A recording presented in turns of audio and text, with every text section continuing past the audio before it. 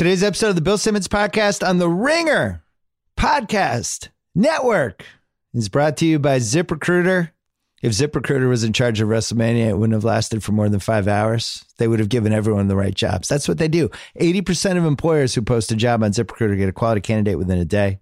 They're the best at distributing your job to the best boards, identifying the right people, and inviting them to apply. My listeners can try it for free at ZipRecruiter.com/BS.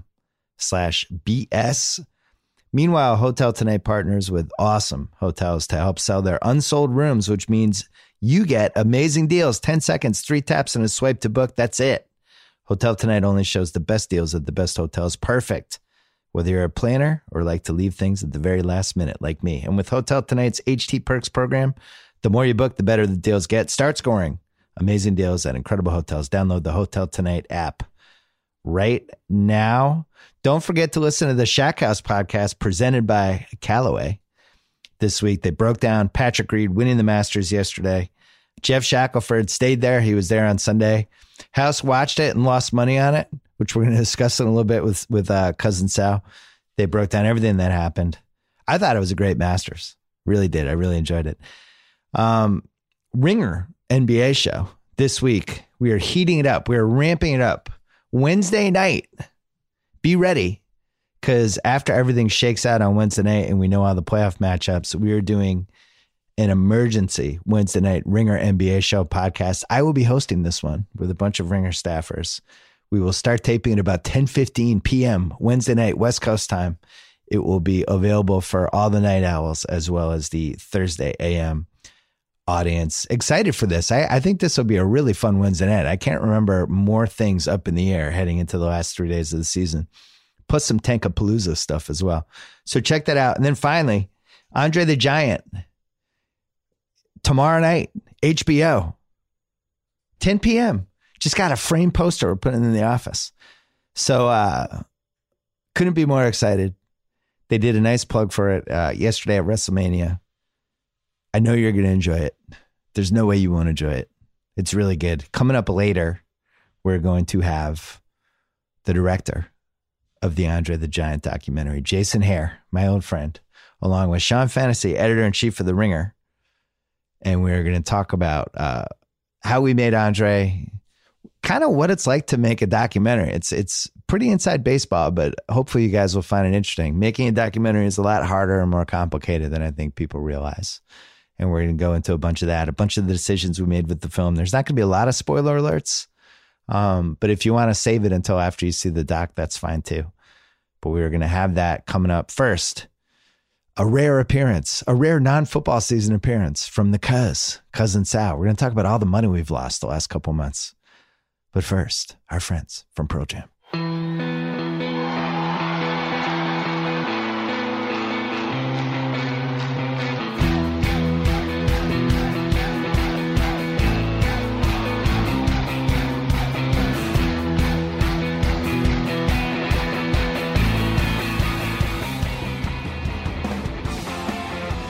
All right, he's on the phone. He's driving into work. A lot of stuff is going on. We usually don't activate the Cuz's emergency bat signal during the off football season, especially during this time of year, but we had to. We've lost an incredible amount of money. We just had an amazing Masters. We just had WrestleMania. We have the NBA playoffs coming up. But more importantly, we've lost an incredible amount of money, and we have a dramatic gambling announcement. I would dare say this is the most dramatic gambling announcement we've ever made. Don't you think so? This is pretty good, and it's going to affect a lot of people who I think already hate us, and some that don't hate us but soon will, I think. Yeah. So before the NBA season, we went big on the under for wins with the Philadelphia 76ers, which I think was 42.5. And the thinking was there was a couple things going in. One, we thought the number was too high. Two, Joel Embiid had played 31 games total in 3 years, and we did not see any roadmap for him to play more than 50. It just did not seem realistic at all. They were playing Ben Simmons at point guard, which seemed ridiculous because he can't shoot. They had no bench whatsoever to speak of, and we thought the East was going to be pretty good. And we thought this was You know what? The more you talk about it, the more let's do it again. I like it. I like the reasoning. It was great. Yeah, they were a young, injury-prone team. Oh, Fultz was already out, so they had already lost the Fultz trade heading into the season. It just seemed like the stars had aligned for us.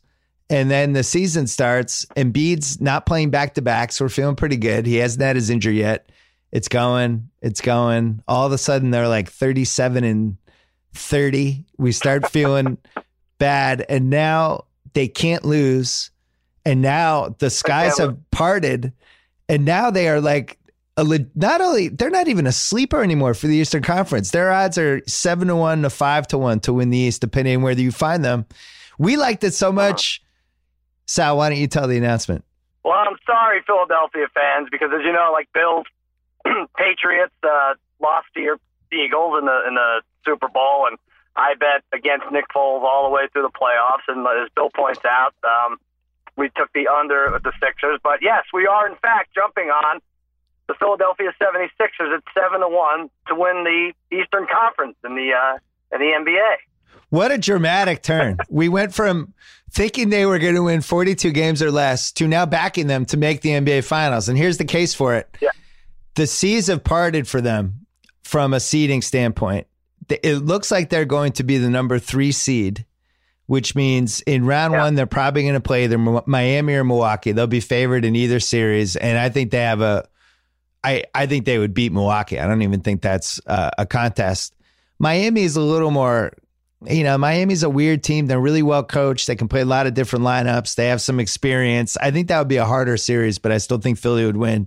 Philly's got a great home court advantage. Then round 2, they would play the winner of Boston versus either Miami or Milwaukee. Boston has been just decimated. I am the biggest homer there is, and I just do not see a roadmap to make the Eastern Finals without your 2 best players. It's certainly never happened before. But more importantly for them, Toronto and Cleveland have to play in round 2. So now we're in a situation where Philly in round 3 is either going to be hosting Cleveland. So they'll either be favored or it'll be a pretty close line. They'll be close to even, something like that. We could go against our bet. Or they'll be playing Toronto. Toronto would have home court advantage. And Philly will be the underdog in that series, but not by a ton. Against Cleveland, they'd have home court. And beyond all of this, Philly's playing great, and Ben Simmons has gone to another level. And when they have Embiid back, they're going to have 2 of the best 15 players in the league. They have a bench now. They made the Bellinelli, Ilyasova trades that really deepen their bench. Sarge is playing great. JJ Redick has been unleashed. And they honestly, if I had to bet my life on it, I can't believe I'm saying this, but I think they might be the safest pick. What do you think? I agree with everything you said, except for if and when they play Cleveland in the conference finals. I think Cleveland will still be favored. I think if Cleveland were to get that far, which they really should, I think they'd be a 2-1 favorite over Philly. But that's okay. I would still like our bet. You think they would be a 2-1 favorite with no home court advantage? Yeah, because I think they'll have turned it on, and they'll have, LeBron will put up 2 45-point games against Toronto, and I just think a lot of people have been betting.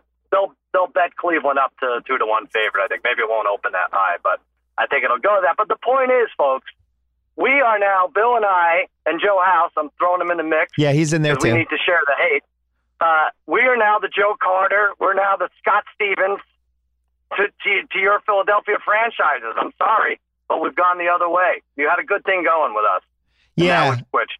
They felt great. They've won 16 straight. And the worst thing that's happened to the city of Philadelphia in 2018 is that me, you, and House have jumped on the bandwagon.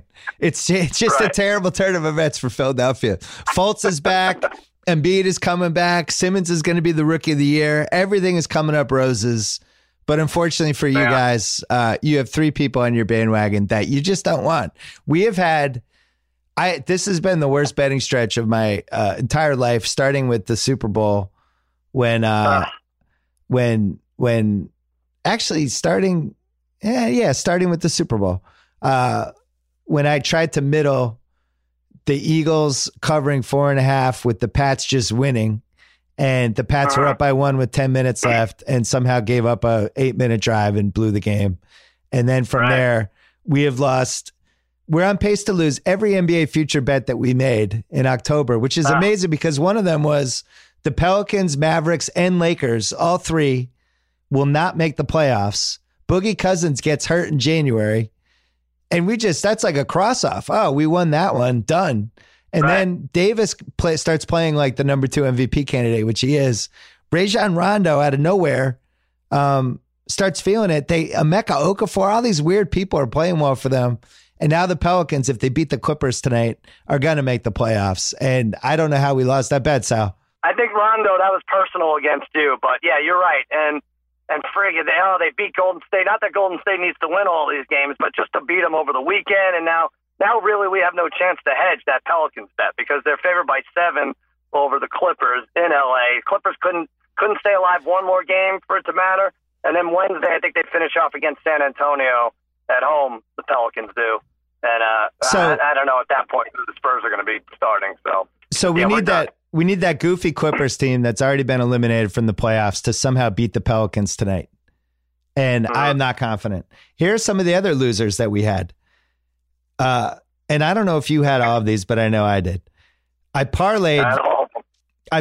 I loved Utah to make the playoffs. And I was right. Utah is going to be the 4 seed.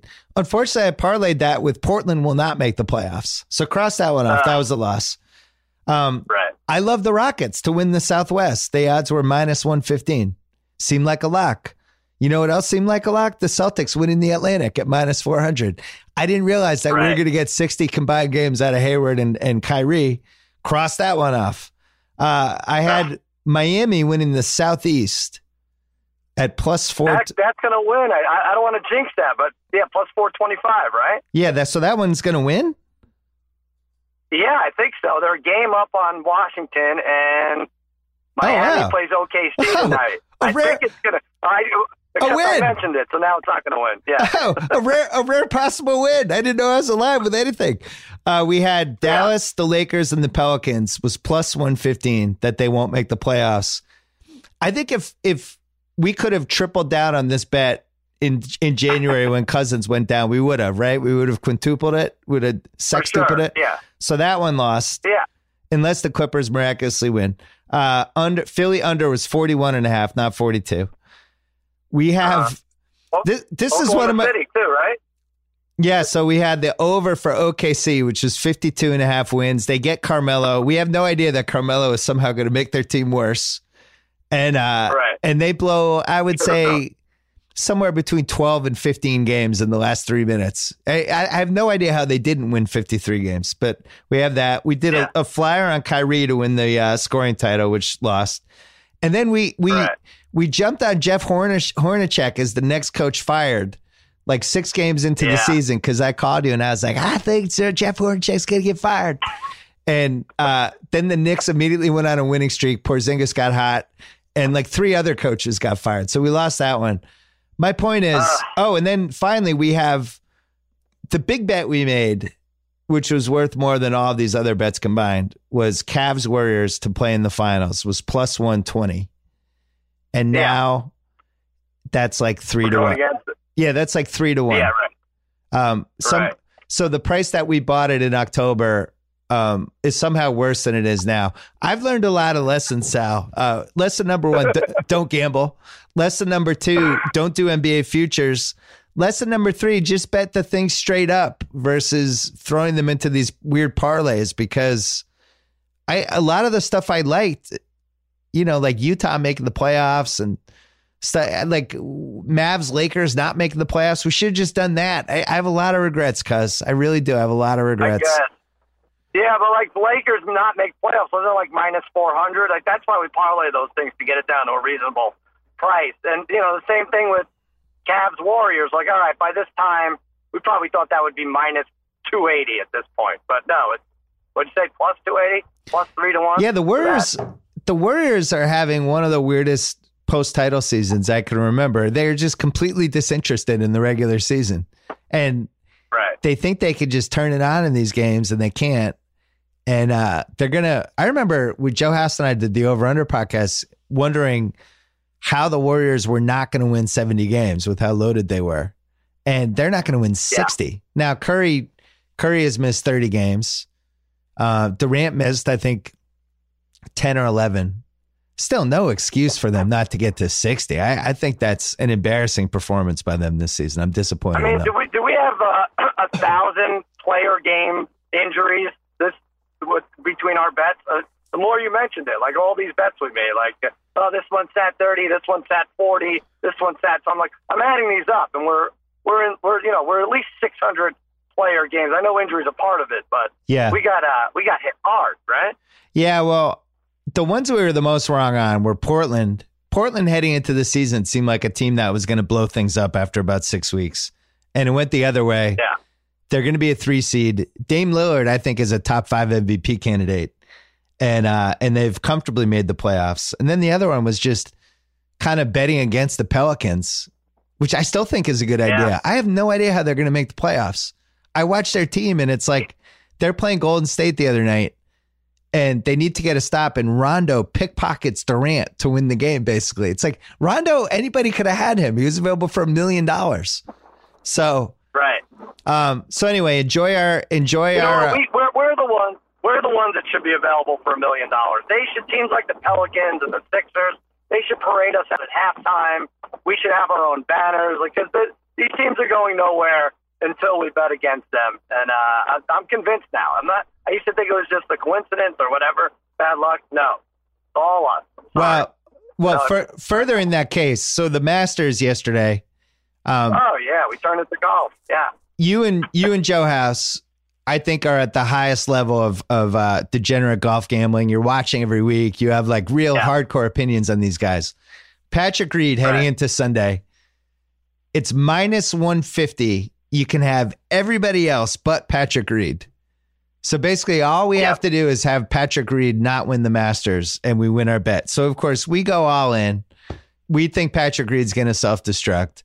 He's going against Rory. That feels great. We figure somebody out of like the guys who are around minus 10, minus 9, we figure one of those guys make a jump, and we're going to, this is easy money. Patrick Reed duffs his first drive. I think it seemed like he was going to be like -2 after the first 3 holes. Rory starts missing putts. Now we start getting nervous. Spieth starts making just a magnificent run, and it really seems like Spieth's going to catch him. And then Reed makes this really long, crazy putt on 12. And all of a sudden there's 6 holes left. I was like, wow, are we going to lose this? Patrick Reed's going to win the Masters. Nobody in Augusta is rooting for him. How is this going to happen? I feel like we single-handedly turned his luck on that one. What do you think? Yeah. And it was crazy luck too. I mean, Patrick Reed, if you watched, he would hit it like right.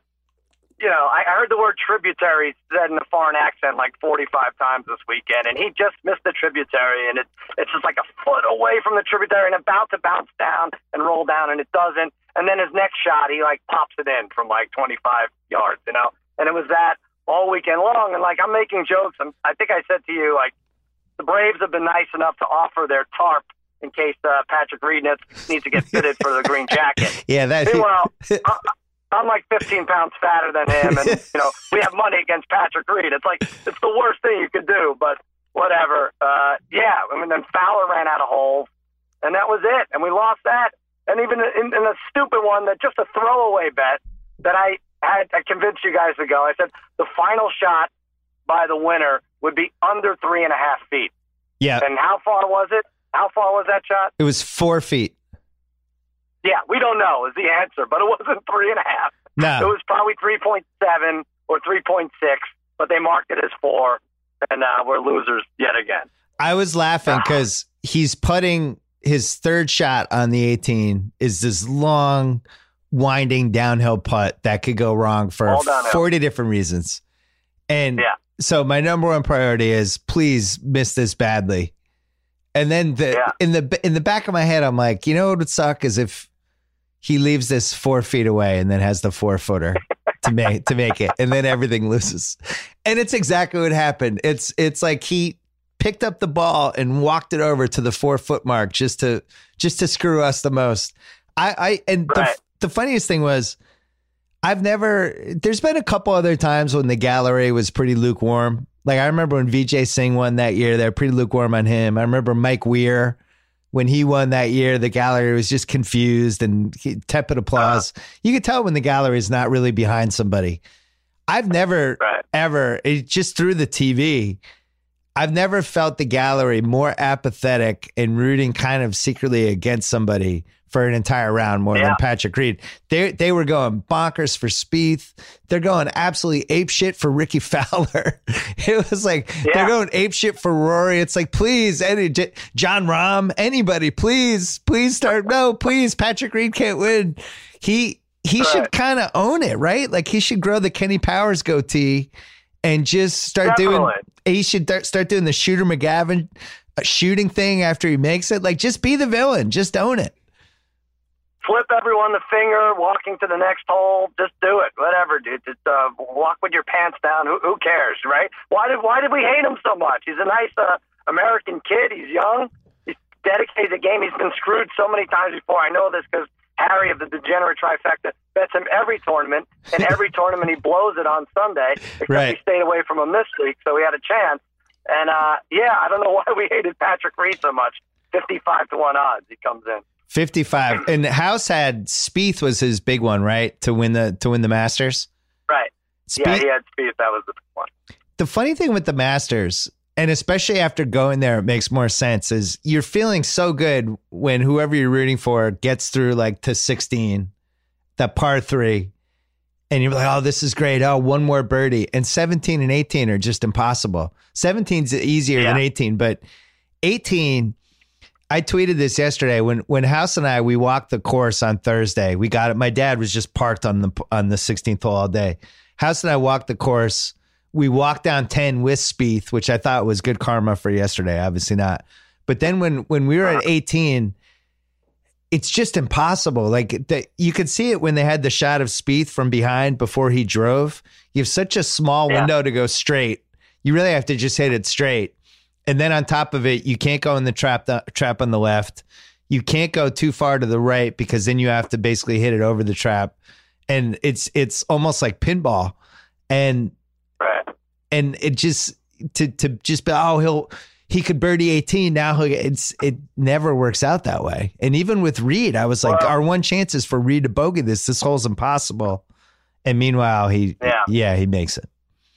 I wish you were right, Bill. I wish it were like pinball because the most I ever lost playing pinball was like $3.25, and this is just getting ridiculous. And I don't know if you want to talk about WrestleMania, but I do. There's a sports book that an online sports book said they took $100,000 in WrestleMania bets, all small, and Brock Lesnar was 5-1 to beat Roman Reigns. Like, how are we not on the easy stuff? Crazy. So everybody and their brother thought that Brock Lesnar was gonna lose and go to the UFC. Yeah, and it was like this Roman Reigns, this 3-year push that was going to culminate with him winning this WrestleMania, and then Brock Lesnar was going to leave. I am rarely shocked by wrestling. Now, granted, I was groggy because we were at like the 5-hour mark by the time this. Oh my God! I mean, it was the longest WrestleMania, but it was the equivalent of a 20-inning baseball game where you're just the announcers are getting punchy. But I got to say, I was flabbergasted when Lesnar won. I did not see that coming, and my son was flabbergasted. Everyone was flabbergasted.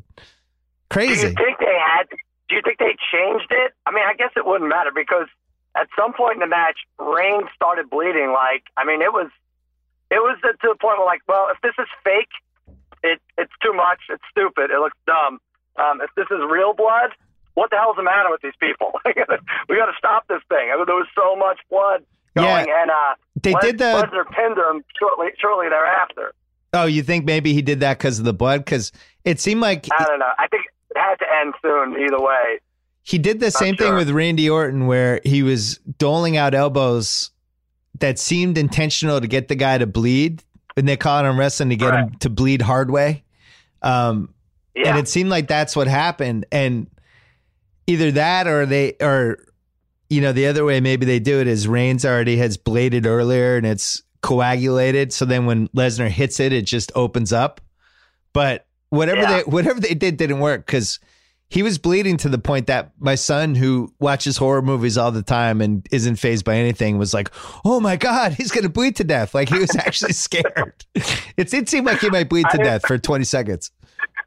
When the referee puts the gloves on and then like puts a parka on and covers his face, like they really did a lot to protect that there. But 5-1 odds, we could have done that. The Center of Disease Control came out. It was. It was. I have no idea why they do 5 hours for these WrestleManias. It's inexplicable. There's just no way for the crowd. You and I have both been at WrestleManias, and it's really hard for the crowd to keep the energy past the 4 hour mark. This one went as long as it ever has. There were some good matches. Ronda Rousey was surprisingly good. I was stunned by that. The Styles match was good with a nice little turn at the end. That was fun. I loved Braun Strowman pulling the 10-year-old out of the stands, although my son was devastated. It would have been his dream, you know? I was thinking this might be our parent corner, but I had the same thing on our end because a lot of times we didn't go last year, but we went to 2 WrestleManias before that. We try to go whenever we can, try to match it around our kids' spring break schedule if it works. But, I got the same thing from my kids. Like, that could have been me. I was like, that wasn't going to be you. Don't worry. You weren't going to be pulled in. And now this 10-year-old with hair that matches Tommy Fleetwood is a tag team champion with Braun Strowman, right? My son not only was disappointed that he wasn't picked, even though he was 3,000 miles away, but was talking about how he would have come in and tried to cheap shot Cesaro. He would have walked over to Cesaro all scared and then punched him in the nuts as hard as he could and then ran back and tagged Braun Strowman. So he had a whole game plan. If Braun Strowman's ever looking for more 10-year-olds, I just want to say don't look further than my son because he's ready. Right. He has a whole strategy. And they really, like, the smaller kids really do have an advantage with punching somebody in the balls. It's right there. It's a straight shot. They can get all their leverage behind it. And there's no way to defend it. So Cesaro, I think, lucked out. That Braun Strowman thing was a great idea, though, because it could have gone a bunch of different ways. I personally thought it would have been funnier to pull an adult out of the stands who, was definitely one of those guys. Those it's real to me, damn it, like one of those kind of wrestling guys. And that guy actually could have become somebody for them. I don't know how they have a 10-year-old travel with Braun Strowman, but a 30-year-old kind of lifelong living in his mom's basement kind of guy could have worked.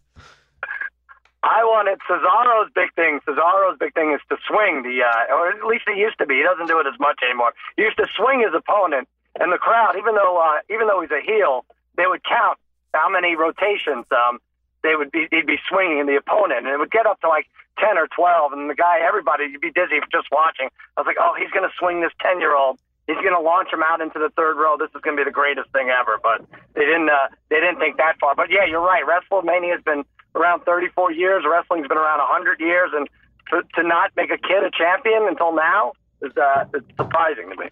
It reminded me. This is going way back, but there was this famous Hulk Hogan match when he was in Minnesota with Mean Gene Okerlund, and he was going against some tag team that was really good. And I guess either his tag team partner called in sick or something happened, and Mean Gene Okerlund was his partner.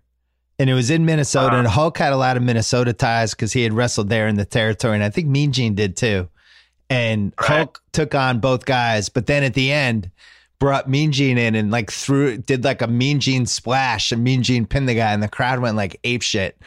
And I thought that was in play with the 10-year-old, but I have no idea. Do you think that was prearranged, or he really just picked the kid out? No, it had to be. He had all the facial expressions down and everything. That kid, he knew what he was doing, and he was tagged, and he took 3 steps forward, then tagged back. No, are you kidding me? Of course, they had to. It took a while to find them. Which son do you think would have done the best job in that scenario out of your 3 sons? Well, I think Jack, but only because my 10-year-old, because only he would have been able to reason with his opponents. Nothing physical at all. He's a 55-pound weakling, but he knows how to inject logic into a discussion. So I think that would have been our best shot. I was thinking about Ben. Your boy would have. He would have kept this going for years. I don't know how long that Strowman. What's the kid's name? Nicholas? No, I forget the kid's name. Nicholas. Yeah. There's three things. Yeah. There's three things my son would have done. One is he would have taken off his shirt. That's a mortal act. He absolutely 100% would have taken off his shirt. He would have climbed to the top rope at some point, and when he came in, he would have punched Cesaro in the balls. I promise you those three things would have happened, whether they were prearranged or not. He would have done all three of those things. Hey, that's great. Let's do a quick parent corner. I'm going to start, Sal. Go ahead. My son has been playing baseball, much to my chagrin, and happens to be good at it, which is just completely unexpected. He has been pitching, and what I can't figure out, he's pitched 6 innings, hasn't given up an earned run yet, and has only given up 1 hit. Wow. What I couldn't figure out was how he knew how to change speeds and do all these things that like a pitcher can do, because he really doesn't watch baseball. He's not a student of it. I just didn't understand it. And so I asked him, I was like, why are you throwing changeups? Like, how do you know how to do that? And he explained that he's learned everything he knows in baseball from MLB The Show, the video game. Wow. Including how to change speeds. So he's in these games, he's getting a first strike on these kids, throwing the second one in the dirt, and they swing at it. And then his third pitch is a changeup that they swing two seconds too early. And if the changeup's too high and they don't swing at it, then he goes gas the next one. And it's all from this stupid video game that he plays. That's unbelievable. But that's not my parent corner.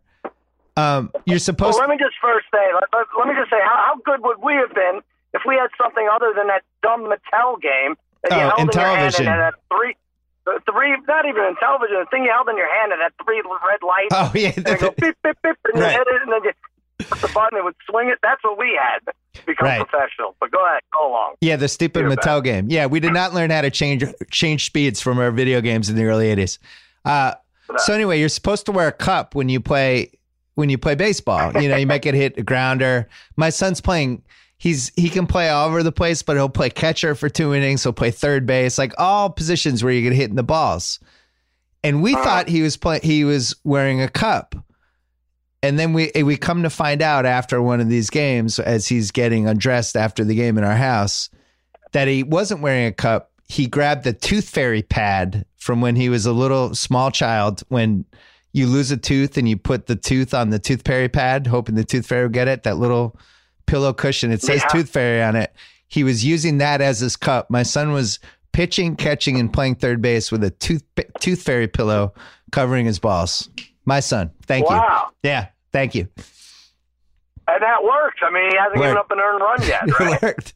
Apparently it worked. And you should market these. Yeah, this could be big. Shout out to the tooth fairy. Who needs protective cups? Who needs plastic? Who needs 100 years of technology when you can have the tooth fairy pillow? So anyway, we're keeping it going. We're not buying a cup. He likes the tooth fairy pillow, and that's where it is. Hopefully he won't get hit in the nuts. That's great luck. I have mine is baseball related too. Not as good, but my 4-year-old started. He had his first game the other day, and they set up these games, and it's my wife's out of town. The game is at 7:45 in the morning, so that means I have to get these kids out of the house way faster than I would on a school day. So I mean, we're talking now Saturday. I have to wake up at 6:40 and get them fed and get them out of the house, and I'm coaching too. So at 7:15ish, I have to get them out of the house, and no one's moving. So I dressed my 4-year-old in his outfit the night before. He sleeps in it. He's got the belt on. Smart. Even the cleats. I was like, you don't have to wear the cleats. Like, no, I want to wear the cleats. I was like, all right, you're gonna tear up your sheets, but whatever. I don't care. Wear the cleats. So he's wearing the cleats. I wake up. I miraculously get everyone out of the house in time. And then they asked me, the other coach asked me to line the field. Now, have you ever lined the field before? No, it's a nightmare. Harder. Yeah, it's a nightmare. A lot harder than it looks, and even harder than it looks at 7:30 a.m. And I'm not a drinker, but the way I line this field, like if the cops had observed this, they would have said, all right, you're coming in with us for a little bit. We'd have to take your kid. You failed the sobriety test of lining the field and I put it on Instagram at the Cousin Sal, but it's an absolute mess to the point where my 4-year-old looks at it and says, Dad, is that really the best you could do? Oh, no. Unfortunately, yeah.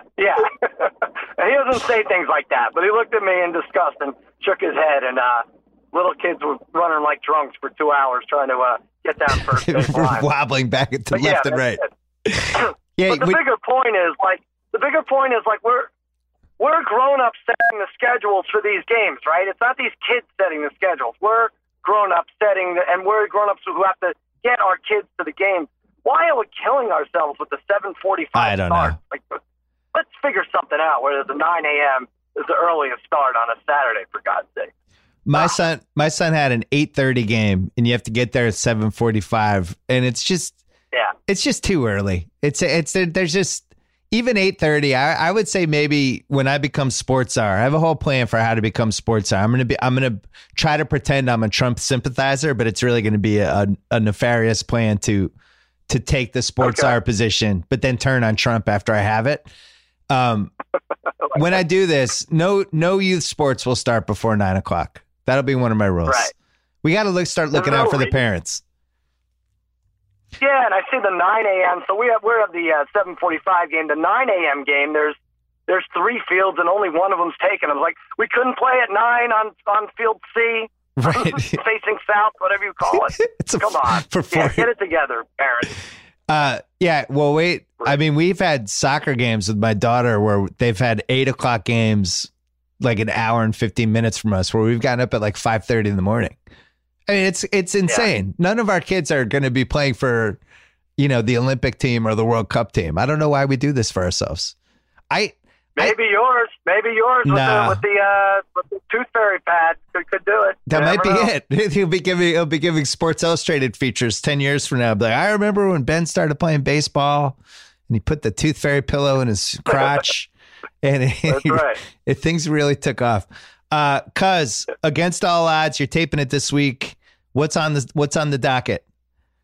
Yeah, we're going a day later. We're going to go Thursday because we want to have the lines for the NBA first round playoff matchups, and we're going to have hockey picks and all kinds of stuff for me and the degenerate trifecta on Against All Odds. Oh, I mean, this is Harry's time of year, right? Golf.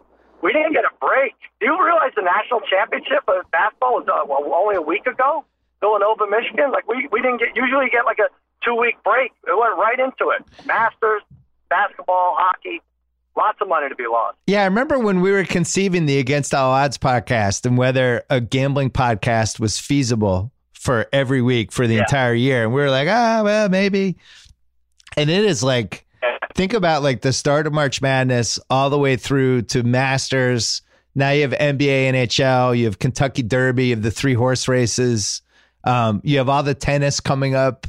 You have the hot dog contest. It really was conceivable. Who knew? It was conceivable. There are NFL draft props up, and that's not for another like 2.5 weeks. So yeah, there's a lot to cover. Well, we might have to do an exorcism with me in house. I don't know how that works. I don't know if it's ever. Maybe we go see some old Italian priest and he throws some water at us or something. But we need something good to happen. I like it. Maybe Sister Jean will lend her services. I don't know what that would do. Maybe we can hire her for the ringer. That's a good idea. Because listen to Against All Odds this week. I might even make a cameo. Until then, thanks for coming on. All right. Good job by you. Good job by you. See you, bye. Before we get to Jason Hehir and Sean Fennessey, let's talk about MeUndies. I wear MeUndies every day. I really do. I swear to God I do. To the point that my family actually makes fun of me. I have no other underwear. I've thrown all of them out. I've just kept the MeUndies, made from the softest material on earth. We're talking 3 times softer than cotton soft. MeUndies are the most comfortable and fun undies you and your significant other will ever own. Ladies, they come in tons of different colors and styles, including solids and lace, boy short, bikini, thong, something for everyone, every occasion. Fellas, the diamond seamed pouch gives your stuff the support it needs without feeling too tight. Oh yeah. MeUndies is so sure, though, that you will love their underwear. They offer a 100% satisfaction guarantee. If you don't love your first pair, get a full refund right now. My listeners get 20% off their first pair plus free shipping. What a no-brainer. What are you waiting for? 20% off, free shipping, 100% satisfaction guarantee, the best and softest underwear you will ever own. Just go to MeUndies.com/BS, a limited time offer. Start wearing the best underwear of your life. It changed my life. It's time to let MeUndies change yours. MeUndies.com/BS. Coming up right now, here's the conversation I had with Jason Hehir, director of the Andre the Giant documentary, as well as editor-in-chief of The Ringer, Sean Fennessey. We taped this the day after the red carpet premiere, which was a week ago in LA. It was like 9 days ago. So we were riding high from that because it went really well. And this is a very deep dive examination of what it's like to make not only this documentary, but any documentary. The process is complicated and hard. I have been involved in these really since about 2008. So I have 10 years now of just being immersed in this stuff. And we talked about some tips, some lessons, and some things you shouldn't do, some things you learn not to do, some things you want to do, and also a lot of the choices we made in this documentary. So hopefully you'll enjoy it. I think you're going to love this documentary when it comes out. I'm pretty confident. Here it is, Jason and Sean right now. All right, we're taping this on a Friday, the day after the premiere of Andre the Giant, the documentary we did. Sean Fennessey is here, the editor-in-chief of The Ringer. Jason Hehir is here, director of Andre. We've worked together before. We have. Fab Five. You were a young kid. You just escaped the bowels of HBO. I'm kidding. Cutting my teeth in the business. And then we did Fab Five, which I think is probably the most watched 30 for 30. We've argued about this. They show... Fab Five's on the most. What do you think, Sean? So it's probably the one I've seen the most because they air it all the time. All the time. They show it a lot around tournament time. They show it a lot around like NBA finals. Anytime there's like they show it a lot around like Midnight Madness time in October. And it's one of those that's kind of like rewatchable. It's fun B-roll to watch. It's not. Yeah, we stumbled into this successful formula for 30 for 30 is just tell the story of this and the audience can jump in at any time. Mm-hmm. So like Bad Boys Pistons was like that, the U, where it's just like, here's this life cycle of this thing that you cared about, and we go deep and come in at any time. It's like, oh, here comes the Weber timeout section. All right, I'll stay for 20 minutes. I think that's exactly what Andre is going to be too. I learned lessons for that. A week, can he edit this as we go? Yeah. Yeah. Because are we talking in past tense or like people have seen this or they have not seen it? They haven't, let's say they haven't seen it. They haven't seen it. Yeah. Okay. Keep that in though. I think the ambiguity and confusion. We're going raw, shaky camera. So some of the lessons that I learned to do this Andre doc derived from that Fab Five one. I saw Fab Five on the plane on the way home from interviewing 5 guys in Florida who included Mean Gene and Hogan and a few other guys. And at the outset of this thing, I was trying to think of like, all right, we're going to start in France and end in France, and then we'll weave France all the way in, and we'll tell this A story and a B story about where he was from and where he got to. And I was overthinking it. Yeah. And then I just happened to see on like ESPN2 on a late night flight Fab Five and realized that the visceral enjoyment that people get from a lot of these documentaries is just cool B-roll and fun characters giving great sound bites. It's not that difficult a formula. But then the challenge becomes, how do you tell an awesome story knowing that that's the way to keep the people hooked the whole time? That's the next level of this stuff. Yeah, well, you have to sprinkle in. A good example is I remember at the outset of this thing, when I had reservations about doing it because I knew you were a huge pro wrestling fanatic and I knew nothing about that world. And you were like, obviously there's going to be moments that we put in there, like when Snuka jumps off Andre's shoulders. And I had no idea what you were talking about. But you were a wrestling fan. I was just another level. I knew of it. Yeah. And I watched WrestleMania 1 and my brothers and I vividly remember my brothers, I think it was channel 56 at 11 o'clock on Saturday mornings. Yeah. Them calling me into the room and saying, this guy, Andre the Giant, is going to be on after the break. You got to see this. I vividly remember us watching it that day. So I knew of wrestling. I was a kid, but I was not the guy who bought the action figures and bought the magazines and stuff like that. I was not. Although I told Vince that I was as we were pitching this thing. I co-opted all the stories from my friends who were huge wrestling fans. So we went to a Catholic school. We grew up and went to a Catholic school outside of Boston.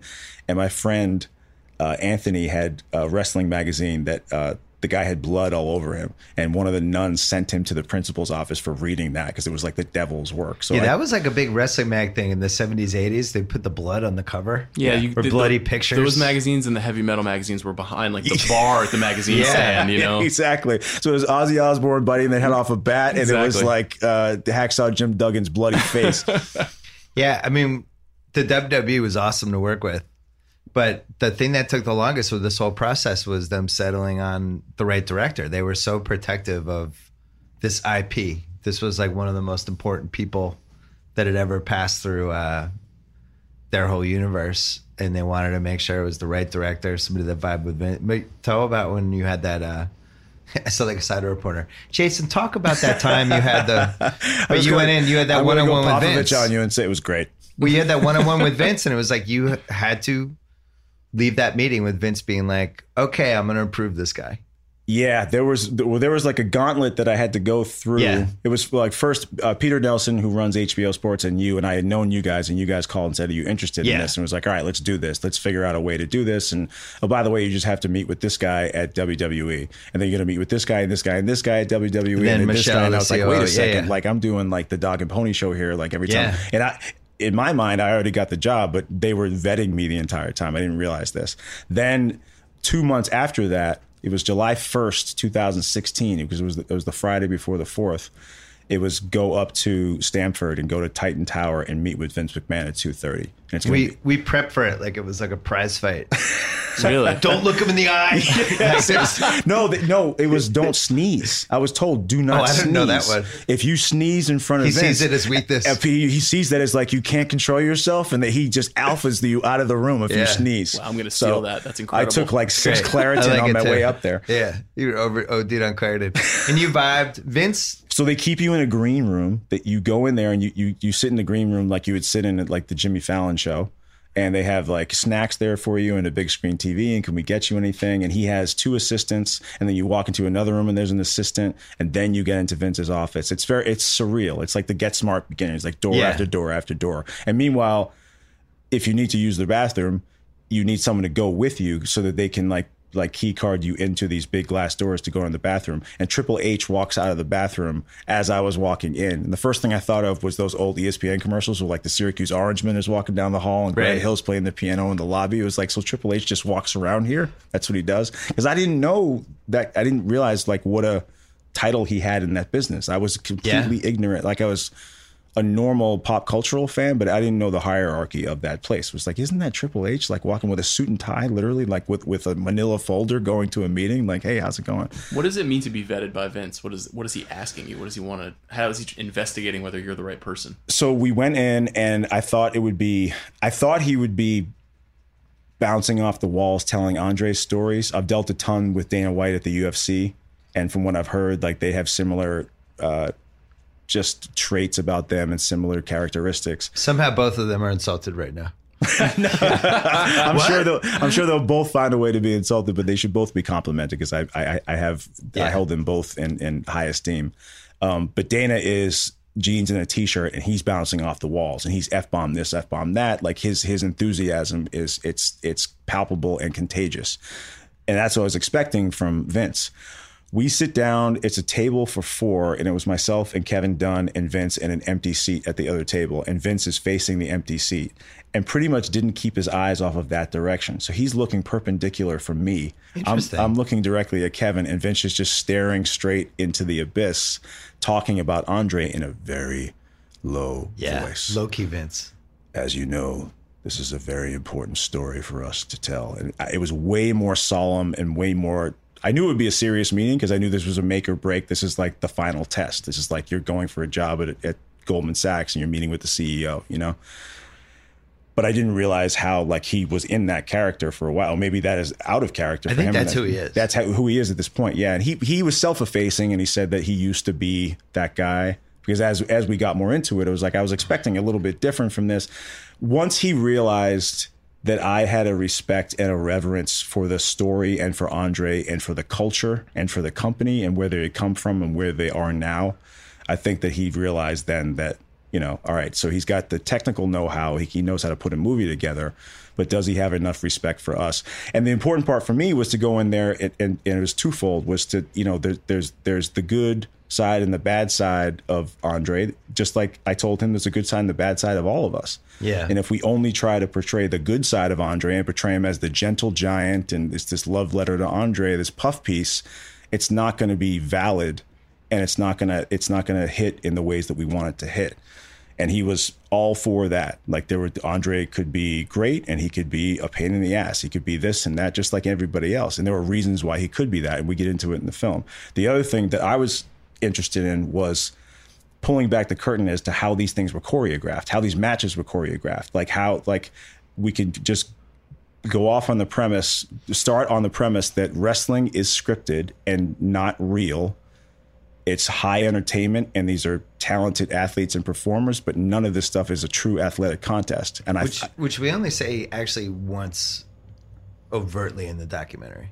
But Shoemaker says, I mean, of course, this is fake. Yeah, and when he said as a 10-year-old, he's in a 10-year-old's voice. But I was wondering, like, are they going to give us a note, like, hey, can you cut that one? But they didn't. No, they let us do whatever I said to him, wanted. like, are you cool? Because I was really fascinated with what was the derivation and the evolution of that storyline in WrestleMania 3 with Hogan? Because if we just portray it as a sporting event, then everybody knows what happened, and you also have a certain amount of skepticism, like, okay, well, we know it's fake and we know but if you that was true suspense. That's the one match that we had to actually create some suspense, because truly, when they went in the ring, no one truly knew what was going to happen, because we established earlier in the film that whatever Andre wanted to happen happened. He just had that kind of power and that kind of strength, that if he didn't want to go along with the script and he was in a bad mood that day, it wasn't happening. So he could have walked out of there with the belt. And then Vince would have had to adjust to the entire evolution of that business. Vince is I love Vince. I feel like he's been in my life my whole life. When we had a teleconference call with him in Mike Lombardo's office, this was before we even figured out who the director was going to be. And Vince didn't seem that realistic that they were going to want to do this, because they had never outsourced any idea before. And he was on this teleconference call.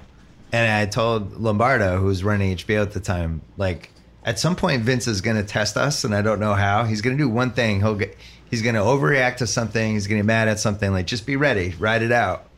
And he's on this call, and it's like the TV I have over there. They're on it, and at some point he just seized on something. I think Lombardo got like one wrestling thing kind of like he got the WrestleMania wrong or something, and Vince came in and did it. And there's such energy with that dude. It's really.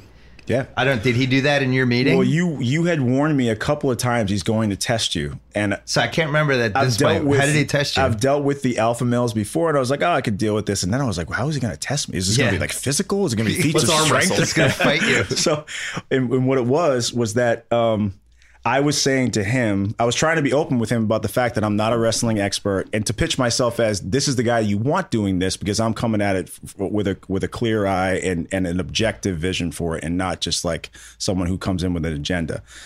And I said, so I'll be honest with you, I don't know anything about the current WWE days, but I did follow it during its glory days. And that's the one time that he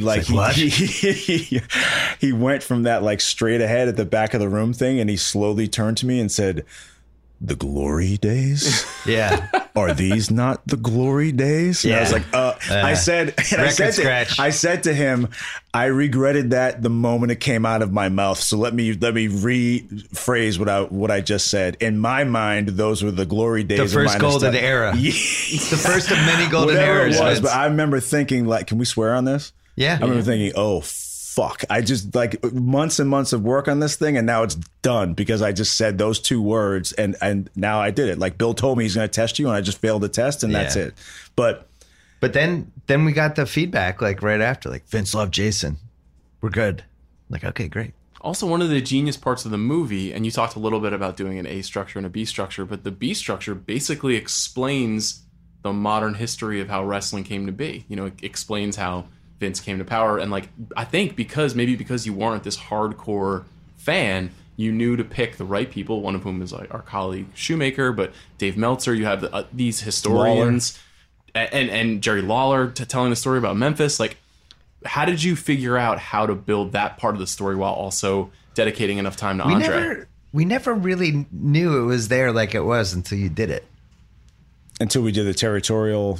Until you actually did the cut, and it was like it was there. Well, because initially it was like Andre's story, and then yeah, there's gonna be a little wrestling in there. And then when you did it, at first, around last summer, we started shooting it. March 23rd, 2017 was that interview with Vince, and that was, now keep in mind, that's 9 months after the glory days, like that interview. And I was like, oh well, I fucked it up, and they were looking for somebody else. But we forgot to mention you bonded with him because he took you to the wrestling museum, or we went to the wrestling museum. They basically have like a wrestling Hall of Fame in the court, but it's just in the basement, and it's everything. It's like, what did they show you? Like Andre's socks? It was Andre's, like the coffin. The coffin that Andre was transported over from France to North Carolina in when he died is still in that. The plan all along was to start in the warehouse and snake through and find this coffin. Because the story was supposed to be like, I was thinking like Vince kept this coffin for a reason. Right. Why does this mean so much to him that he kept it? And it turns out that everyone we talked to was like, this is like the beginning of me realizing that all of this is mythology. Vince was like, the coffin is there? Right. I didn't know the coffin is over there. But the entire history of wrestling was in this warehouse. By the way, the coffin is kept. There's a stack of coffins. There's probably 12 of them. It's like, go to Home Depot, except it's much more dramatic lighting than Home Depot. But it's just Home Depot, like rows and rows and rows of stuff. But you bonded with him that day. Over that stuff. That's when I felt, because you were sending me pictures. Yeah. And Vince was like a proud dad showing him like his basement, basically. But so there's a coffin museum at the no, it's not a museum. It's a section. So there's not a museum. It's a section. The second shelf. The second shelf of one of these huge, aisles of memorabilia, and just it's not categorized at all. It's not organized. I said to him like, do you know how much money you can make if you made this into a theme park? Do you know how much money people would pay to go? I asked Michelle, the CEO of that too. I was like, how do you not have this in a building? The ring from WrestleMania 1 is there. Everything's there. Wow. Like the huge like neon bulbs when The Rock came out, like that is there. I had pictures of everything. I had pictures of like who's the guy who like had like the Thor. You're just sending me like weird shit. I was just getting these texts of like Andre's there's like sock. cardboard boxes that says like Andre's socks. Yeah. And then it was like cardboard box, Andre's singlets and trunks. And I was like, that's going to be the most foul smelling box in the history of sports memorabilia. Like, it's just sitting on a shelf. But when he did that and stuff, the history of it was becoming more and more apparent. Yeah. But I interrupted. He asked about like, when did we realize the B story of like how it went from the territories to the wrestling. That's a doc that I was interested in doing anyway. Was that's a business story. Like I think Koppelman had mentioned before that like that could be a 10-part scripted series of a guy like taking over. That's from like his dad. That's almost like a mafia story because there's a lot of stuff we left out of the stories of him getting threatened by other territories. Like these guys were not giving up these territories easily. Yeah, it was not easy to just take Memphis. Yep. He was just Well, Memphis never got taken. Yeah, some of them are still around to this day, operating in different ways. Who's the guy who was in Kansas City? The famous wrestler in Kansas City. But Canada, they never really got either. He pulled a gun on Hogan. So when Hogan came back to the WWF, because Vince Sr. banished Hogan from WWF for doing Rocky. Yeah. And Vince and K. McMahon, the Vince that we know, he doesn't like to be called Not Vince. Before it came out. It was when he was filming it. He was like, fuck you, you're out. He was like, well, if you want to be a movie star, this is the wrong business for you. You're out. So then he came back and he went to what's the Minnesota territory? I'm forgetting now because I can't remember. Shot this. I just remember we did 9 versions of the map. But then last night at the premiere, the map was like, I was like, this is cool. This looks good. You can read the letters. That's right. I was so happy. So he came back and then Vince recognized, like, that's where Hulkamania started, was in that territory. Up in like Minnesota and in the Midwest and there, that's where Hulkamania, and then Vince realized, all right, we're going to take him over. So that story always fascinated me, was how this one guy went against the wishes of his father, these unwritten rules that like no territories are going to infringe upon the other territories. And this young maverick comes in and says, you know what? My father is aging. I bought the business from him for $1 million and I am going to go in and systematically take these guys over. And I'm going to be such a visionary that I realize that syndication and the rise of cable television is what's going to enable me to do this. Yeah, I'm like 80% on that one, on that part of it. You don't believe that? No, I think sometimes you can have a little bit of fortune and luck with that. I think he wanted to take over America. I don't think anybody saw the potential of cable TV in 1982. I really don't. Because I was there. Like, basketball was on the USA Network for 2 years. And it was kind of like, what's this? Like, a lot of people didn't even have cable. But I think as he was taking over America, cable started happening. And then it just kind of there's a lot of things together. He could have that vision. Let's assume for a second he did have that vision. If Rocky 3 doesn't happen and Hogan doesn't play Thunder Lips, we're not having this conversation right now. Right. Because they needed that guy. They needed the one person to personify what wrestling was to take it to the masses. He caught Hogan at the perfect time. Yeah. And then by 84, when did he buy everything? In 82? He bought it in 82. Yeah. But I think by 84 he realized what cable, Hogan, how big it was. Yeah, and that's when he took the USA Network and he took half of their primetime programming. That's what I was going to say. It's not unlike what we have now, where there's so many streaming services and places to put things. Like cable TV needed content, and they were willing to program the hell out of WWF at the time. And so that is, and you in the film you point out all of the stars that he handpicked from all the territories and said, this guy's coming over here, Macho Man's coming over here, Paul Orndorff's coming over here. His version of that would be that we didn't handpick them; they called me. Yeah. It's because these guys recognize I'm only getting on my local TV in, say, the Crockett territory, and I'm Roddy Piper, and I want to have that national audience. I want to be on cable television. But by the way, nationally. As a fan of the WWE, these guys would show up, and most of the time I didn't know who the fuck they were. At first. Yeah, it'd be like, here's Jimmy Snuka. I'm like, who's this? Oh, of course you don't know God, who he he is. jumps like, that's the whole point. All I knew was this one WWE show I watched. That is the one thing that jumps out too about Andre, which is like, he's the only figure that they didn't have to create a character for.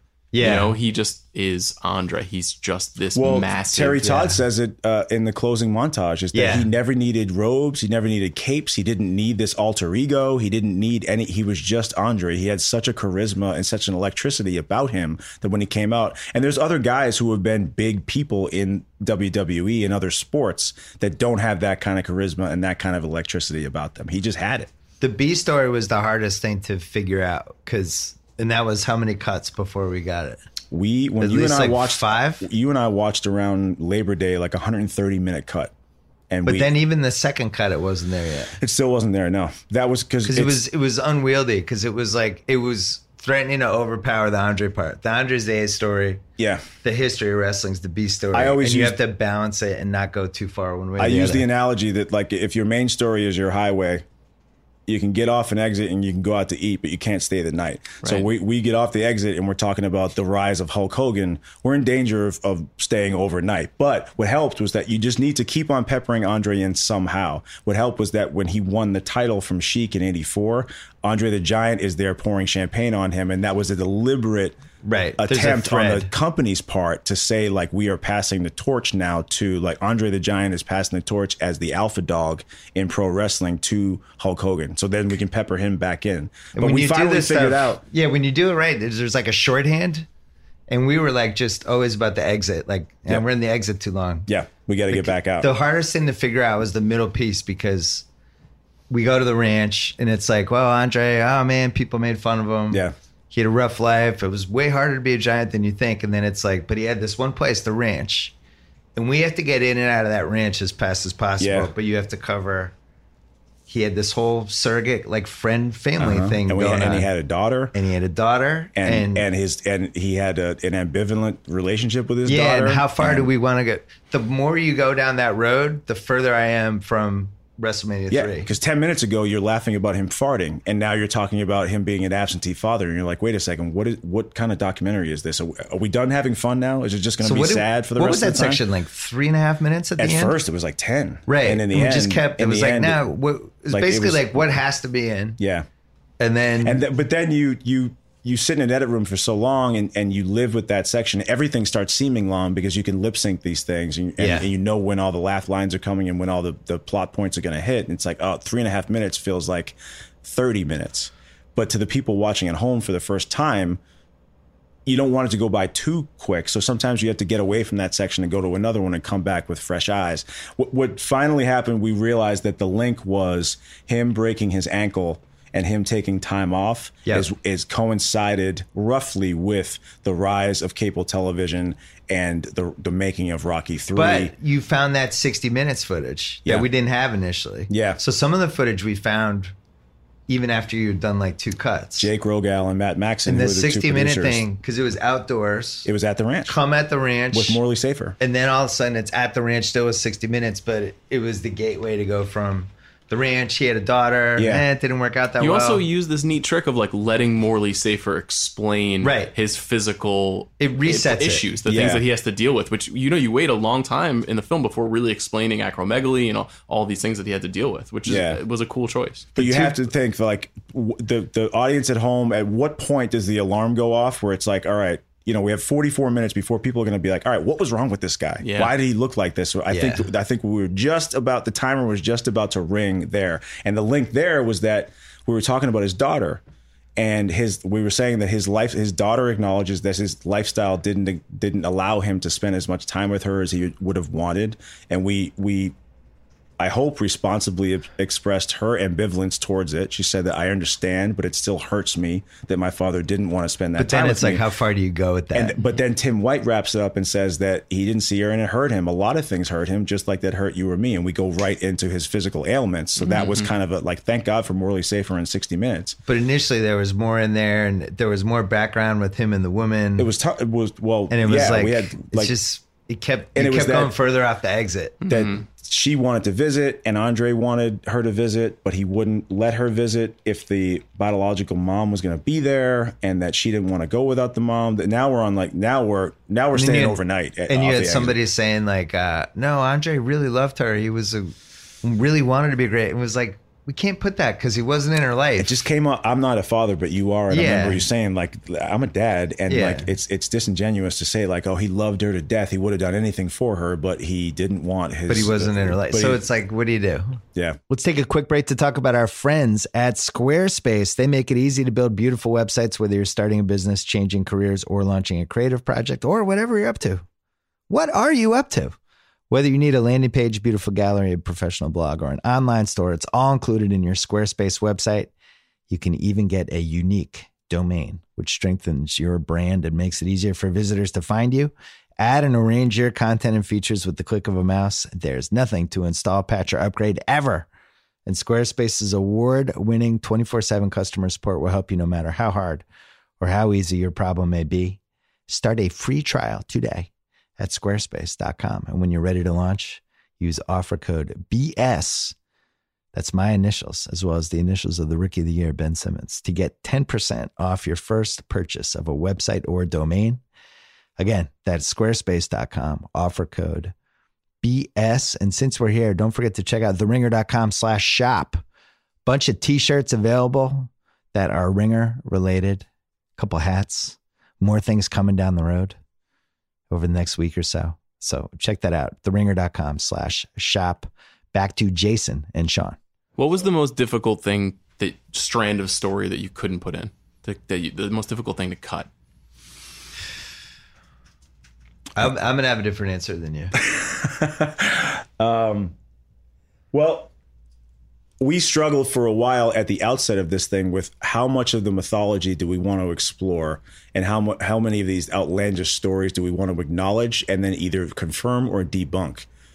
And you can make a choice early on to go farcical with the doc or to go factual and definitive history of this guy. So there's a lot of stories out there. You know where I'm getting. There's a lot of stories out there that we found to be false, but they weren't so indelible. This is not like George Washington chopping down the cherry tree. I cannot tell a lie that every first grader knows that. To 95% of the audience, these are not indelible stories. So do you want to take someone down a 6.5 minute road to tell a story that turns out not to be true? Which, by the way, a lot of documentaries do. And then by the time it's done, you go, why did we just spend 6 minutes doing that? Well, it took us nowhere. We just found out it wasn't true. And then we would have to do the mathematical equation. Like, all right, if we do spend 4.5 minutes on that, what are we taking out? And our solution was, we'll do a podcast right before the doc comes out. Exactly. And we'll explain why Samuel Beckett was in there, because it was a bullshit story. Yeah, I'd love to explain and that. by the way, it wasn't really true that he drank 119 beers every night. It happened a couple times. It may have been true. Oh, certainly not every night. But like every once in a while, my Twitter feed will show up like Uber Facts or something like that. The world record for alcohol consumption is Andre the Giant, 156 beers in one sitting. 156 seems to be the number that everyone's accepted. And oftentimes in the interviews, people would say, I heard he drank 156 beers. And the follow-up question was always, well, were you there for that? No. Well, how many did you drink in front of you? And the most that we got, the thing is that these are still impressive feats, right? So Ric Flair said he drank 106 beers in front of me. Rob Reiner says that he drank 20 bottles of Nouveau Beaujolais in one day on the set of The Princess Bride. Terry Todd, who followed him. And he was adamant about it. Yeah, he said, I'm not exaggerating, twice. We always bottles. kept it when the person was adamant. Yes. Rob Reiner's like, it was 20, I kid you not, it was 20 bottles. I'm not exaggerating, 20 bottles. Terry Todd, who was a respected writer and wrote a long-form piece about Andre, that this is a classic piece for Sports Illustrated, spent a month with him, and he said, I personally saw him consume 7,000 calories of alcohol a day. And this is not some like writer who's going. I didn't know there was going to be math. What? Well, he broke it down for us. With 7,000, how many drinks? Like he said, 25? well, it depends if you're having IPAs or what you're. Yeah. He said that's 20 to 25 beers. Yeah. Maybe 4 And or 5 bottles of wine. And Yeah. I loved that he said several mixed drinks, Yeah, because right, that's like right. 5 to 80 vodka sodas. Yeah. But we had people. So it's like, if we have people saying, I saw that, why include someone saying, well, I heard he drank 200? Right. Immediately you invalidate your doc. And so we decided very early on it's going to be all first person stuff. Well, and then you also had, when you is the embellished stuff, we acknowledged it. Like the rows of teeth and all that stuff. Yeah. It's clear that, this is what happened with McMahon Andre. says People that made like stuff up. he was so larger than life that any story you heard about him, you'd believe it. And McMahon said, I used to tell people he had 82 teeth and they were in rows like a shark. And then Ric Flair says that Larry Hennig told him that he had 2 hearts. Yeah. And he believed him, because there were these stories that people would just believe. But so we were acknowledging that there is mythology about him out there that But exists. Samuel Beckett did not walk him to school, for the people at home. That would have been we could not find proof of that happening anywhere. We in fact found proof of it not happening. Yeah. Where did that story first come from? So Because why when is you his and Koppelman Wikipedia talked page- about it, you guys talked Yeah, about it Koppelman like thought you it was knew true. it was a thing. But I'm not as familiar with that story. So where does that? Did Andre I tell never someone heard it that until we once? started working on the doc. So wherever it derived from, there's been a couple of graphic novels that have been published that told that story. Mm-hmm. And in the author's defense of those graphic novels, there's a disclaimer at the beginning that these are based on stories and interviews, and we're gonna illustrate these things and bring them to life, and we're stretching the truth here. What's true is that Samuel Beckett did have a home that was down the road from Andre's village where he lived outside of Paris. It's like Rue de Samuel Beckett now. Like it's famous for having that house there. But the legend is that Andre, by the time he was 12 years old, was so big that he couldn't fit on the school bus, and that Samuel Beckett built a cottage with the help of Andre's father. And as a favor to Andre's father, he would bring him in his flatbed truck to school, and that they had several conversations and developed this unlikely friendship, and they would discuss cricket. They had a gay relationship. That was a problem. I never heard that one. But so we asked his brother about it, and his brother looked at his wife in the interview and was like, what? He had never heard this. Like, these people are not privy to a lot of the pop cultural mythology that we are. They live in rural France. I mean, it's like going back in time. Mm-hmm. So he looked at her and said, they're like murmuring to each other in French. And what he said was, first of all, there was no bus to school. We walked 2 kilometers to school, to the schoolhouse. Oh, and also part of that story is that Andre had to leave school at age 13 because he was too big for the classroom. He just couldn't fit in the desk. So there was no bus to go to the school. Everyone left school by the time they were 14 in rural France in those days. You either go to work in the fields or you go to a trade school, whatever you do. And he said, Mr. Beckett, we did remember Mr. Beckett lived down the street. And if he saw us walking in the rain or something, he would stop his truck and all of us kids in the village would hop in and he would give us rides sometime. So I'm sure that there's a seed of truth. We've already spent too much time on this. Yeah. This didn't happen. It didn't happen. It didn't happen. I'm sorry, internet. Like so many other Andre stories, Just it didn't did happen. not happen. Maybe he did drink. The other one, like there's another one that like he passed out in the lobby of a bar, and they had to put the piano cover over him, and the businessmen and women were waking up that morning in the hotel and walking around him. They thought it was a construction site. Come on. Well, there was other stuff we couldn't include that we actually think might have been true. There was some there were some graphic stories. He was in Japan and could not fit in the bathroom, so he would have to, when he had to relieve himself, not number one, would have to do it in a hotel blanket, and then the maid service would have to take it out. Tie it You up. didn't want to and leave it animate outside. that and put that in the film? Decided not to include that. And by the way, but that was, by the way, Mayor, it seems like it was true. that's more plausible than Samuel Beckett talking about cricket with him. He's in Japan. That's a practical But also- thing. Small hotel rooms, can't get in the That's bathroom another one of those to things that sit was down. necessary to acknowledge, because one of the first questions people have all the time is, how did he go to the bathroom? How did he have sex is another How one did he I have gotta sex?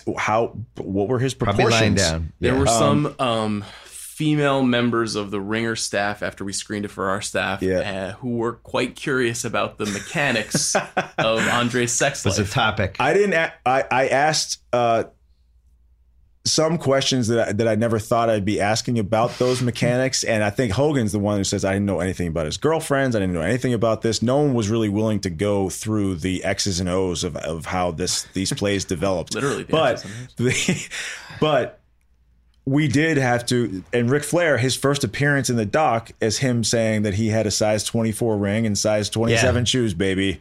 But remember, What else do you need to know? So that was an important part. Like, listen, we had that out for a while. we did, and to your credit, you said put it back in.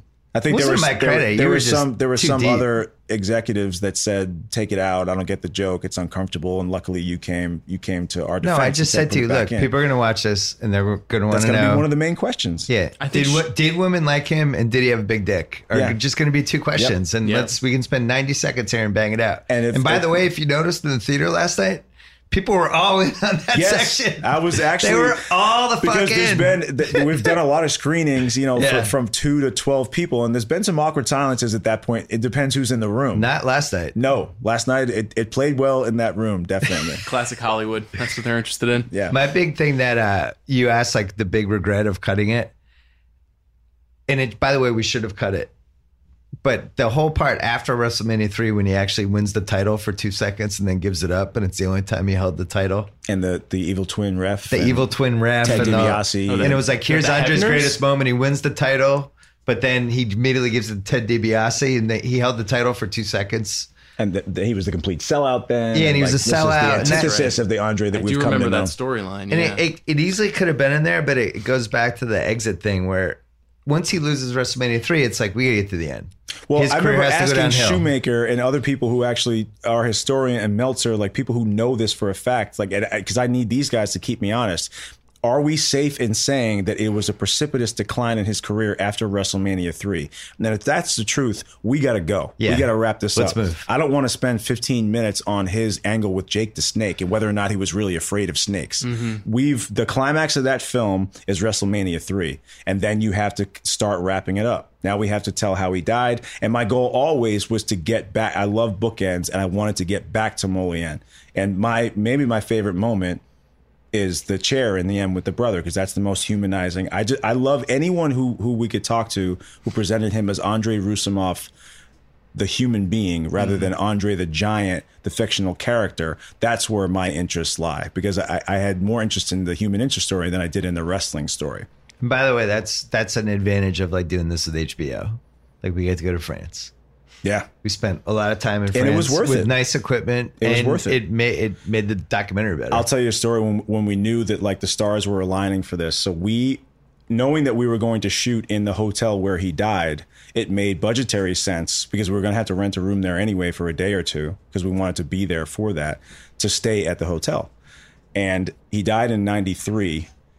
And we were thinking, we were coming from I thought about this before, but we're coming from the airport, like off the red eye, like everyone's psyched up, but we're exhausted. And we're thinking like, all right, what are the chances that someone's going to work in the hotel who was actually there around the time that Andre died? And then can they put us in touch with someone who was there the day that he died? So we get out of the van, and the guy who's helping us into the lobby with our equipment, I asked our translator, the first thing I asked him to do was ask that bellman.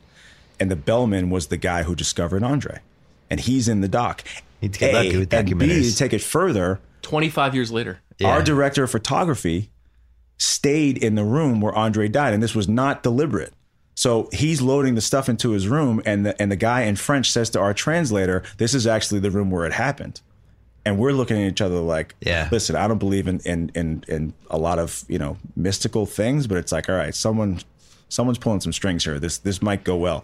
That was indicative of what happened for those 8 days while we were there. We went into Molienne with a stack of black and white photos, and we're literally knocking. There's 40 people live in this village, and we were knocking on doors saying like, good afternoon, Andre the Giant grew up here. Do you recognize any of the people in these photos? And a couple of the guys said, yeah, that's me, because we wanted to know about his childhood. And then we said, where is his brother? And they said, well, he hangs out at this pub one town over.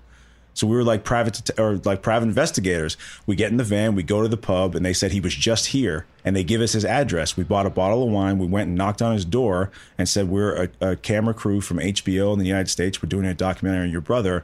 Would you participate? Because we couldn't find his phone number. Normally you book these things in advance. We were on the ground. Yeah, he told me he was doing this, and I was nervous. So Why? we're going to France. We're going to Andre's hometown. We're just going to try to find people and stuff. It's not your money. No, I know, but it's just, it could That's go. journalism, man. I It could love go that. badly. That was fun. You were trying to tell the story. Because it's I'm did so we even used to know being his able to family Google was there? that. You know? Yeah. What's that? Were we even 100% positive like his brother was there? No, we knew they were living. We knew from It was just kind of one of those, let's hope this works out. I had lunch things. with his nephew, who we interviewed, but he was one of the cuts in the doc. He didn't make it. He made it last night. He was bummed.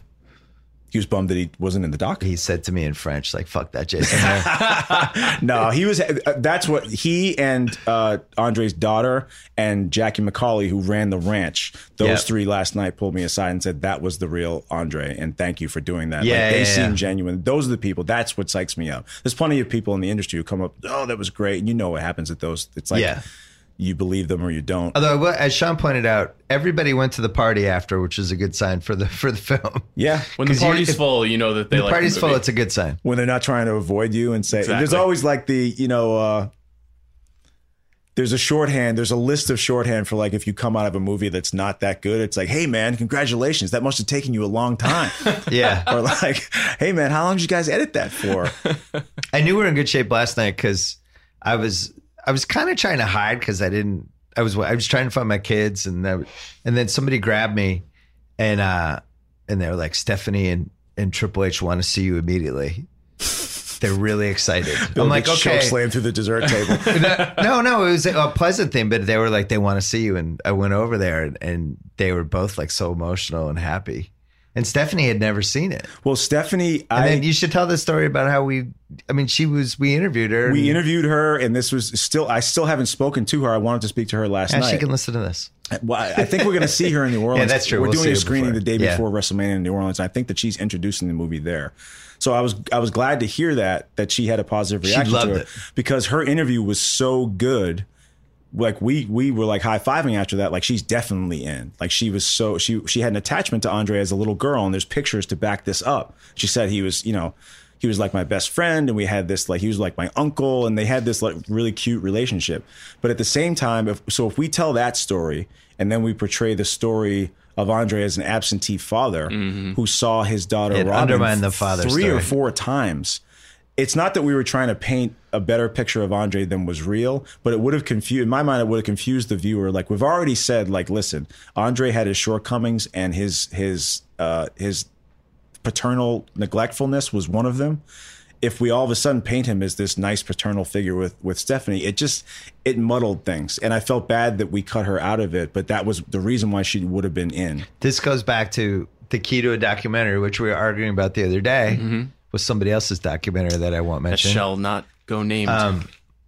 But if you're going to do these correctly, you got to cut stuff out that you like. You just have to. It's the hardest thing to do. Kill your It darlings. hurts. It fucking hurts. And there's things that you have in there and you're like, God, I can't believe it. But I always tell, you just have to. I tell our editors, I tell our camera crew that there's shots and there's moments that you are going to be, that you know are going to be in this thing that are not going to be in this thing. So I'm warning you now, like, I know you're going to be pissed off at me, but I'm telling you, it's going to be for the better for everything. And that goes for me too. Like I was positive we were going to do that sequence of finding the coffin at the beginning, and then it was going to end with the coffin and the door to the warehouse closing. Like I knew that's how we were going to start and finish this thing. It never came close to that. Who was I the most, remember when he went to France and then he came back and he was like, it was unbelievable. This happened, this happened, this happened. in the back of my head, just from being in experience with other people who went off and the trip they fall in love with. Like he had too much burgundy. Yeah. No, like the stuff that they shot on the trip and like, oh, and I got this and I got that. And then it's really hard for the directors to cut that stuff out because they're attached to it because it was a lot of work to find it. It was a lot of work to get it. Mm-hmm. It means something to them. But at some point, it doesn't necessarily mean it has to be in the doc. We cut out. Jason was good about that. Jason's like, whatever's best for the doc. Best idea wins. That's our motto all the time. Best idea wins. So, but in the wrong hands, somebody would have kept 7 more minutes of French. Well, we could have done all that. And the ranch. We could have done a half hour on France. We could have done a half hour on the ranch. We could have done, several shorts. People on these fall in things. love with the shot. Like, look at how the sun hits these the beautiful, lake. like the guy who shot the drone footage for us killed it. And like that shot of the weed at the beginning where we pan up. That's our DP shot from on the ground. That's actually in Carolina, and we made that look like France. But you hit a point where you have to be able to just one be example. Like, should this go? We're going door to door. And you're right. You're so proud of you're high-fiving that you found a guy. And there was a guy named, I forget his last, Jacques Poulain was the guy's name. And he was a first grade classmate of Andre's. And we found him. Like we went on the ground and found this guy and found his house. We were bribing people with like flowers and wine and stuff. And we knocked on his door, and it took us a couple of days to convince him to be on camera. I think he had a bit of a speech impediment. He just didn't want to be on camera. And then he told us in the interview that Andre was a little bit bigger than all the other kids in first grade, but certainly not a giant. And that was in the original Open. And that his hands were so big as a little boy that they would have him play goalie because he was good at stopping the ball. That was for time. It was like, all right, how much now that's a cool story to tell now. But that's an example of like, we had said from the beginning, we need to get him to North America and get him famous as soon as possible. Still check all those boxes. What was that, like 9 minutes? What, the original? Getting from like credits, France, all the way to when he moved to America? Probably 11, like in the finished version. Like if that goes 13, you can even feel in the theater yesterday, people at some point are going, yes, is Hulk Hogan going to show up? Like you got to take care of everybody. Exactly. And we pushed it as far as we could go with. Now he's here. He's Andre the Giant. Music. And there's also like we put the music montage in. It was like to wake you up, like just as you're like you never want to lull someone to sleep at any point. But it was like, all right, all these shots are beautiful, and it's cool that they're all black and white. There's a lot of subtitles. Music. Yeah, it just gets to be like, wait a second, I came here to scratch this nostalgic itch, and you guys are telling me about how it's all subtitles and black and white footage and rare stuff. But I'm done with this. Boom. Then you have to hit them with this 70s pop song. And show them a bunch of B-roll of guys getting cement blocks cracked over their head and guys getting choked in ropes. And just how ridiculous the 70s. It's just like now you're just giving visual popcorn of like fun stuff from the 70s and waking people up. We had one more obstacle, which was people die really prematurely in wrestling. Yeah. Mm-hmm. Yep. So as soon as this was a go, it was like we made the list. And it's like we have to interview these people first. I mean, it sounds grim, but there's old people in this, and it's like, you gotta call let's Ric go Flair. Fast. Like, let's get him. We gotta go. Well, you just Flair, don't know. Everybody's still alive Flair. that we interviewed. The Flair health scare that happened last summer happened hours after that interview. Yeah, like really. Thank God he's still with us. But if things had turned out differently, that would have been his last interview, and he was not looking good. No. Like he was not feeling well. He was not looking well. So it didn't really surprise us that things went south for him. And thank God, like I said, thank God things took a turn for the better, and it looks like he's for the moment. But we had people that were dead that would have been, like Roddy Piper would have been unbelievable. Bobby Heenan. Bobby Heenan would have been great. Bobby Heenan was a lot. He passed away during production, but he was also incapable of being on camera. Right. Mm-hmm. But to a man, all of the people who were alive said, "Oh man, if Bobby Heenan were alive, he would have loved this project so much, and he would have made it come to life." We didn't have Stud. We didn't have Macho Man. Andres hated Macho Man. Yeah. But that's actually something I remember when Bill first told me about this whole idea.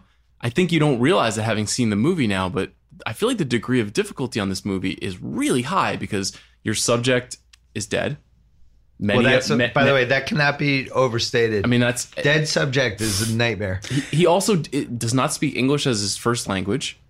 And he also is like a mythological figure, as Shoemaker points out in the movie. And so you have to parse truth and falsehoods all the time.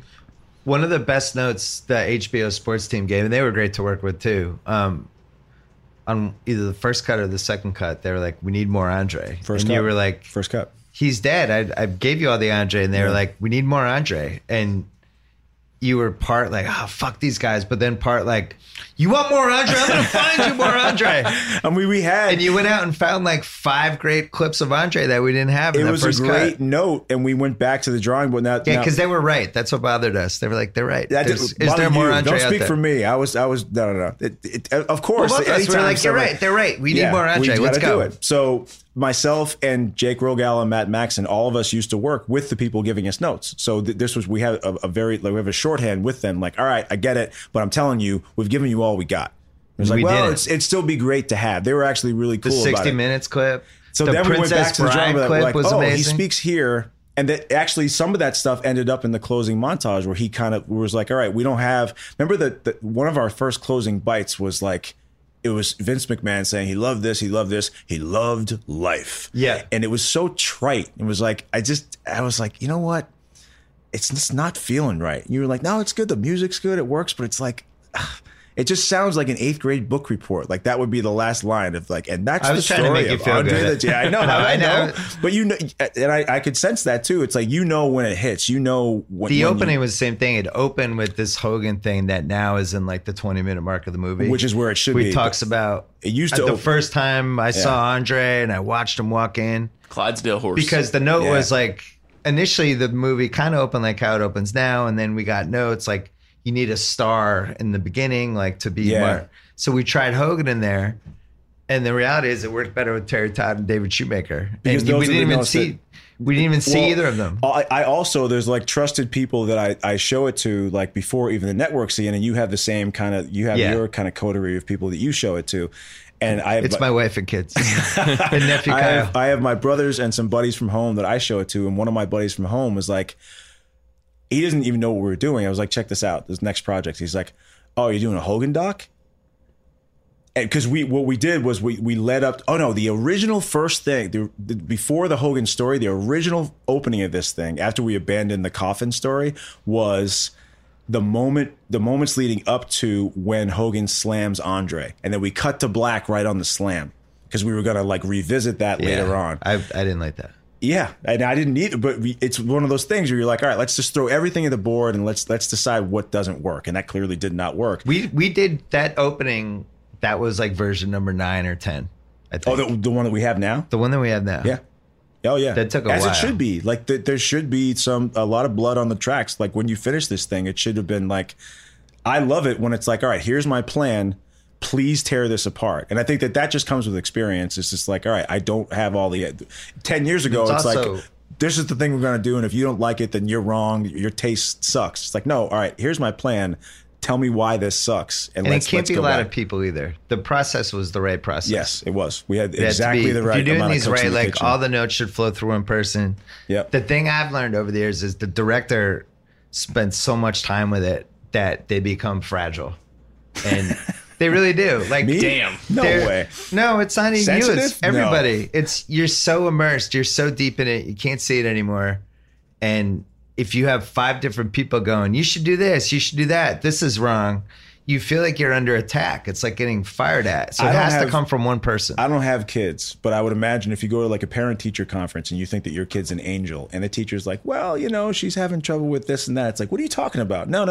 No, now, this is, you're wrong people, about it. If it's now, 6 every people telling teacher you, is saying like, listen, she does talk too much in class. Hard. You're like, wait, maybe she does talk too much. Like maybe we need to address that. So it turned like if it's a small group, which it has to be. I could have 40 people I respect, but if you have that many voices shouting at you, then it's. But if there's a small group of people whose opinions you respect, and they should be different.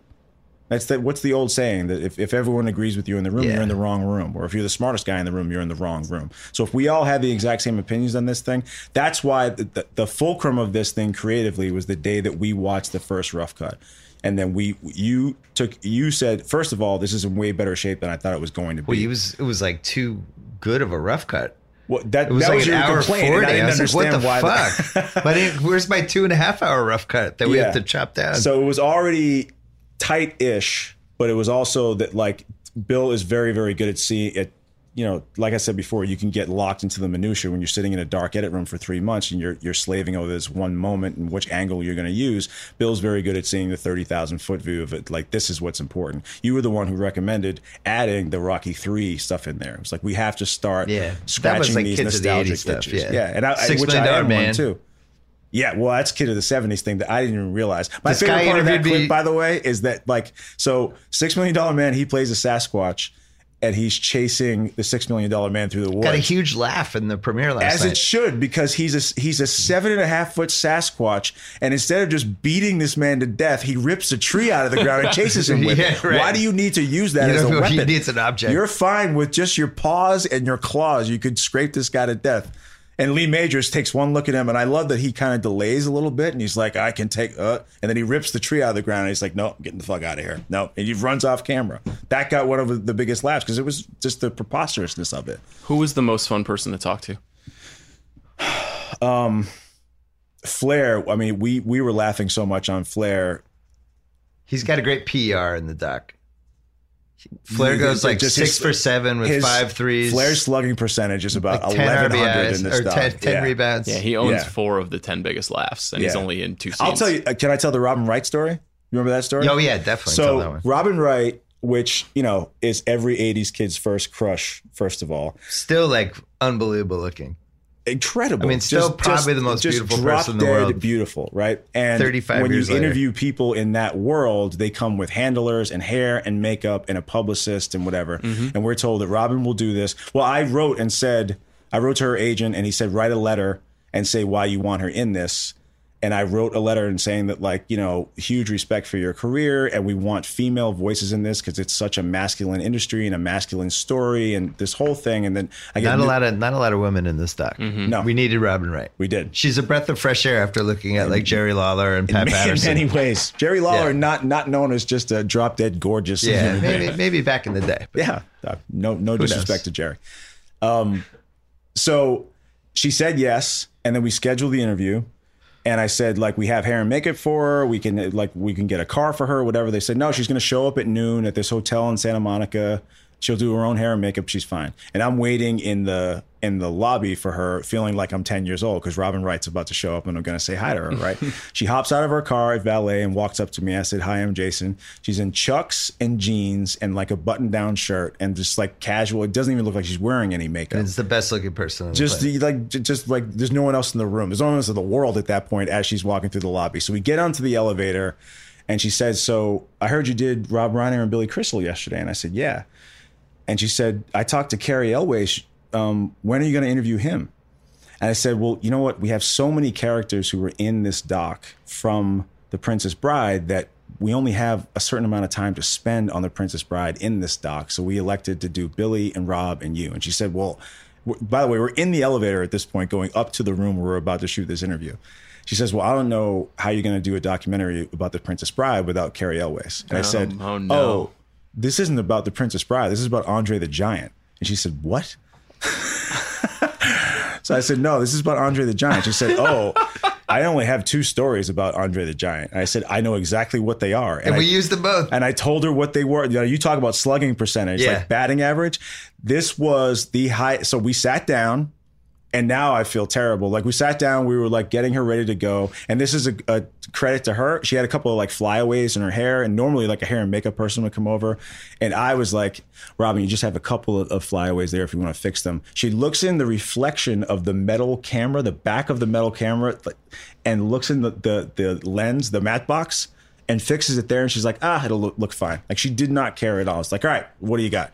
And I teed her up for those Like, 2 I'm things. the most beautiful woman in the world. I'll be fine. But she didn't come off as that at all. Yeah. It was like she just had other places to be. The interview was 4.5 minutes long. We used about 4 minutes and 12 seconds of it. They used half of that in the promo. Like her batting average was like amazing. 994 for like normally the standard is like you use 1/7 of someone's interview. She came in and hit 4 threes in a minute. And then left. She really did. Yes, this was like She didn't Connor read your Henry. letter though, huh?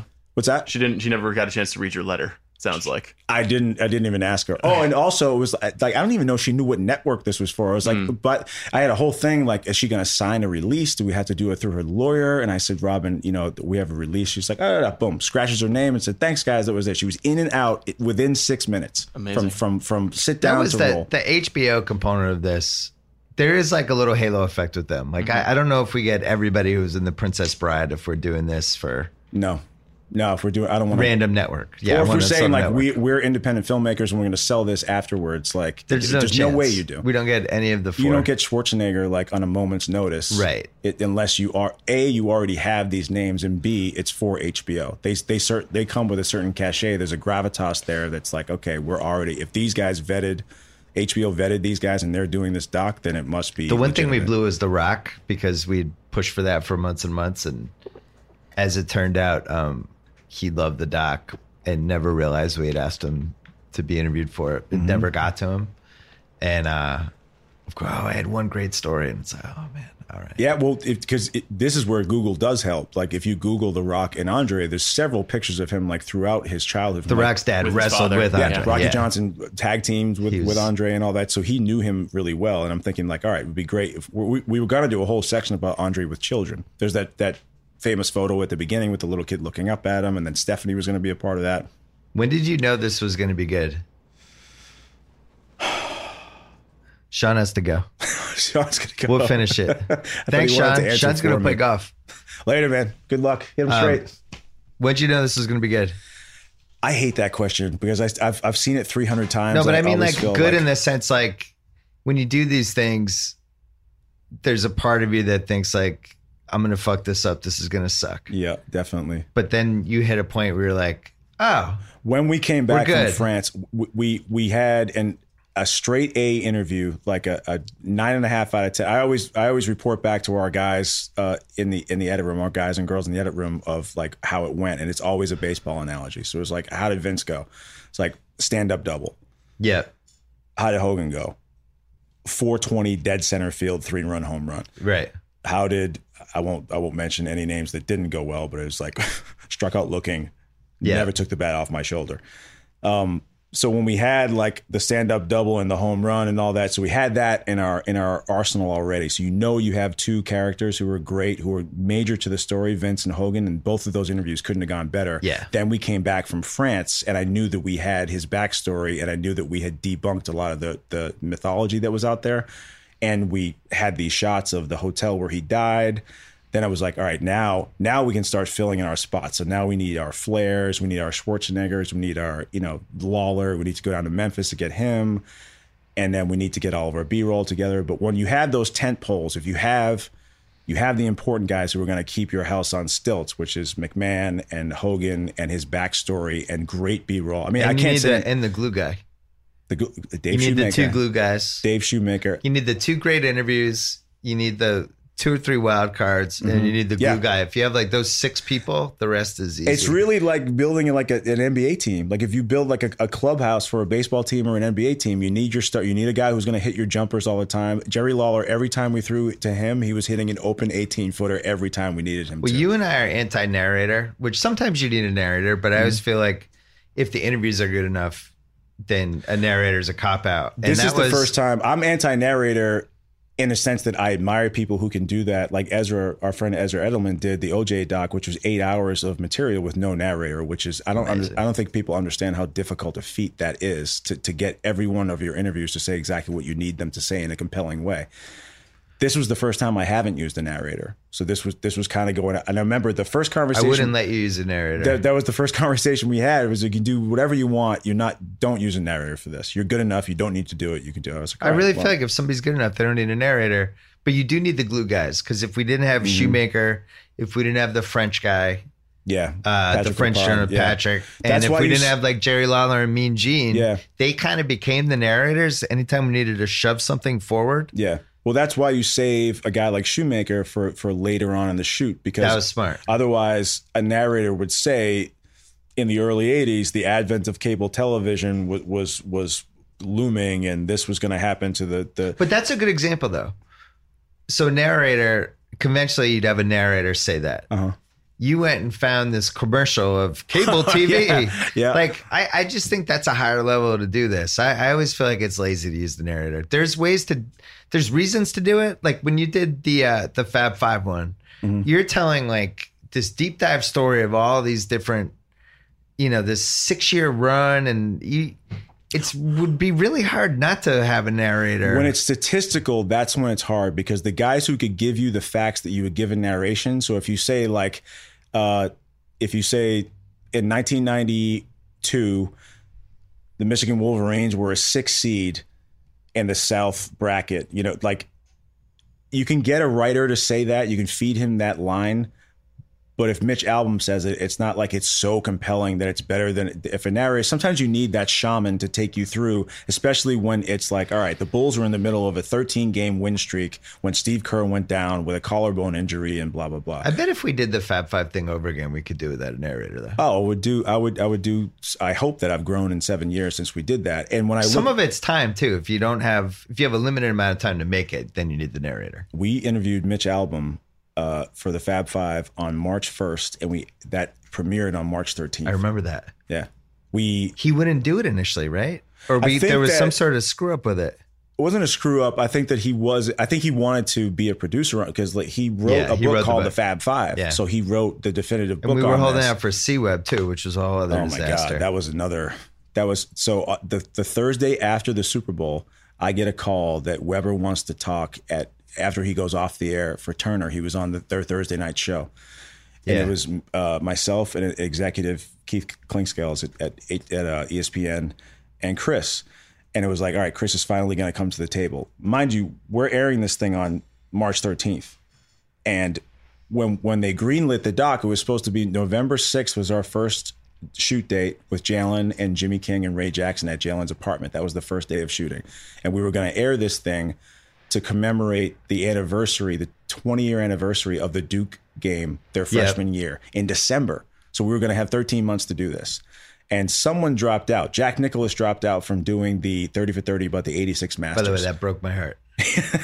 Broke your heart. It broke my soul, because that meant we had to actually finish this thing in 4 months. Remember, I always tell the story about the Andre goes back to like that first 10 or 12 we had when the initial 30. That was one of your first. 86 Masters was one of the other ones. Yeah. It was like 86 Masters, Doc and Daryl, Andre the Giant, Bo Jackson. It was like the 12 essentials. Yeah.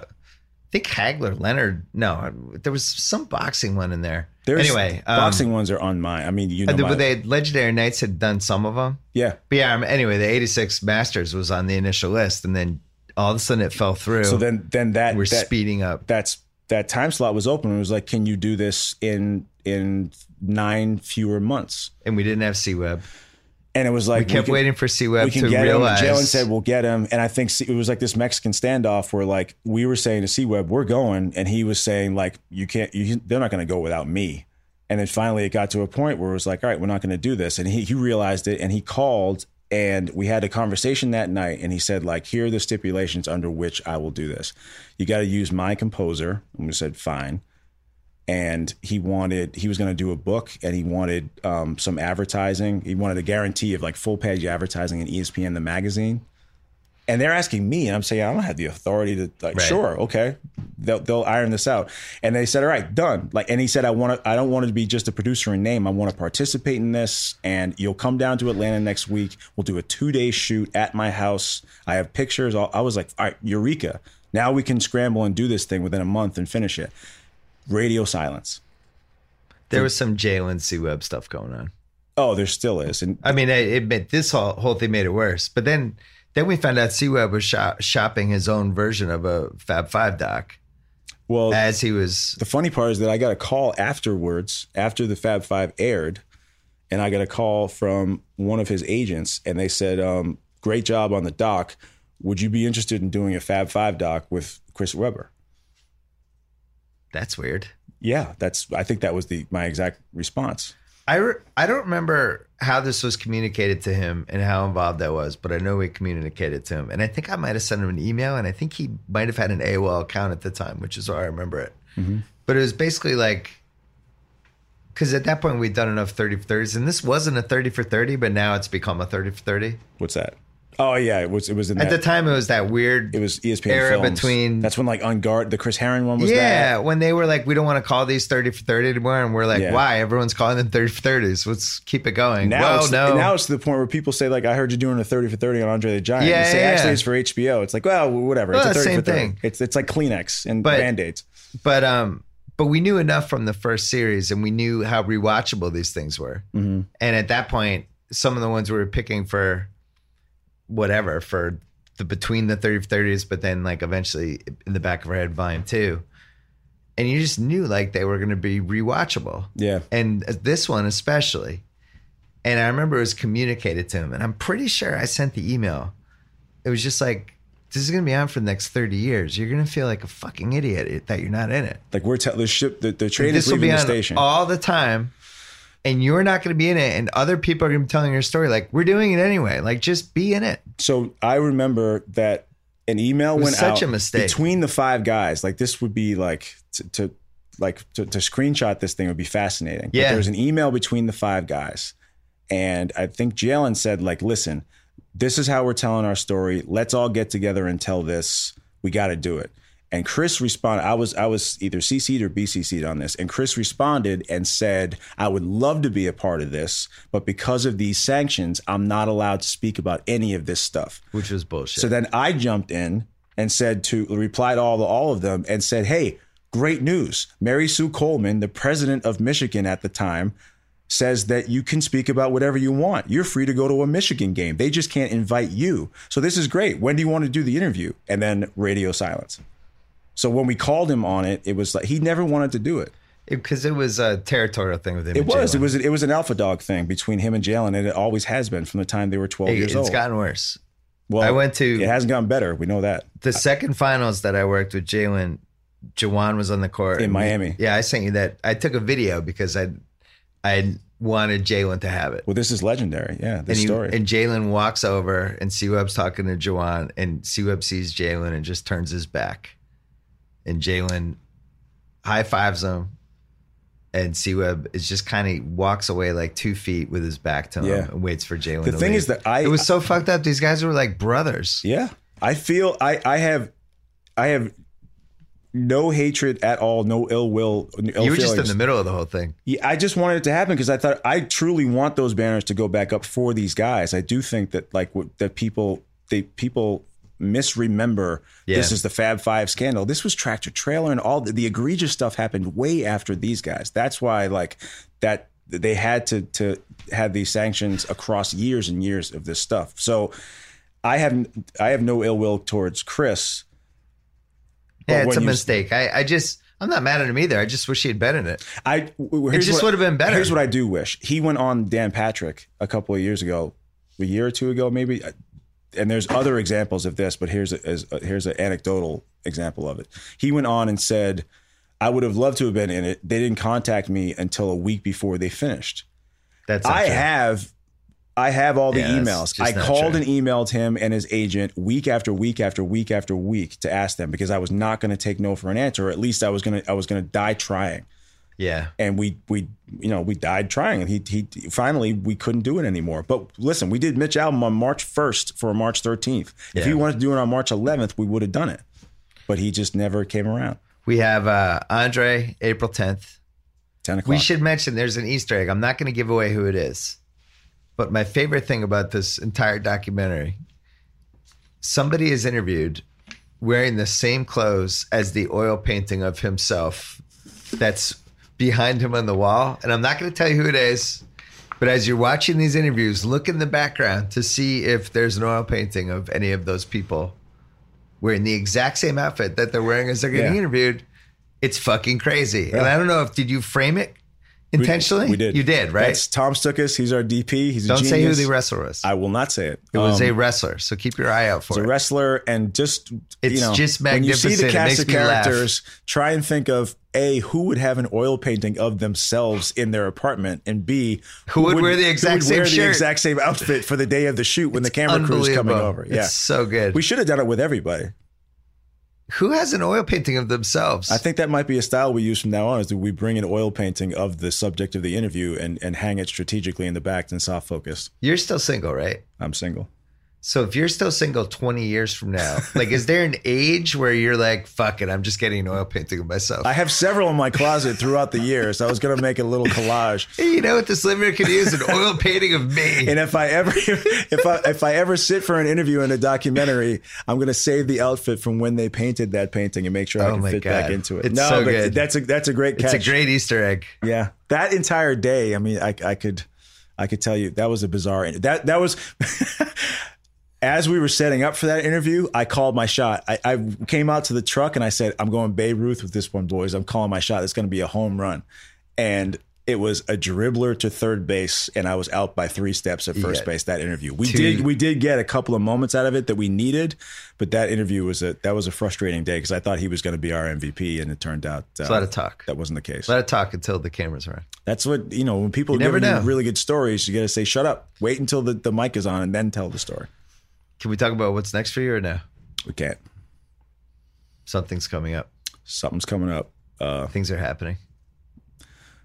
The planets are aligning, I hope. It's a dream project if it happens. Isn't it cool that this thing's going to be on HBO and they have like 8 channels and they just show stuff over and over again? Hopefully, it's just going to be on all the time. Well, I can't wait. I do think it is one of those that's like you mentioned before, like one of those that if you're flipping channels, you can just jump in at any point. It's like, WrestleMania 3's coming up. It's a very rewatchable doc because there's a lot of just like the farting section's coming up. Yes.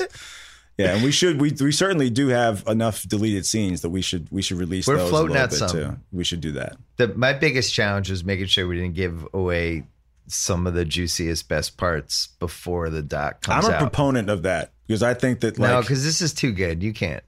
That you do it when I have no objectivity with that. You do it when you're trying to pull more people to the doc. We don't need to with this. That's we have this stuff lined up, ready to go. Let's go. No, it's Andre. People love Andre. Let's go Winston Wolf on that, please, and not start doing something yet. What do you mean? I think that we're being a little cocky by saying that this is so good that we don't have to show anything. I didn't say it was so good. I say the interest is there. Okay, yeah, I'll give you that definitely. People are like, Andre, when is it? What date? Like we don't really. Like they're showing up. It's not like we're like. There's people out there going, I'm not sure if I want to watch this. They're certainly not wondering what it is about based on the title. Yeah, it's like I'm on the fence with this Andre the Giant doc. Is there a clip I could watch By that the way, might make my mind up? I would give my biggest self-critique in my career would be the titles of the documentaries. We've discussed this before because we had discussed several permutations of a title for this doc. When you look back, we did a doc about 5 freshmen playing called the Fab Five. I mean, you know where I stood from day one. You want to call Andre the Giant? I just thought that's where it was going to end up. If you look at you really wanted Giant.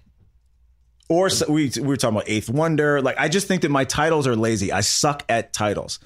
But I'm also of the opinion that no matter what you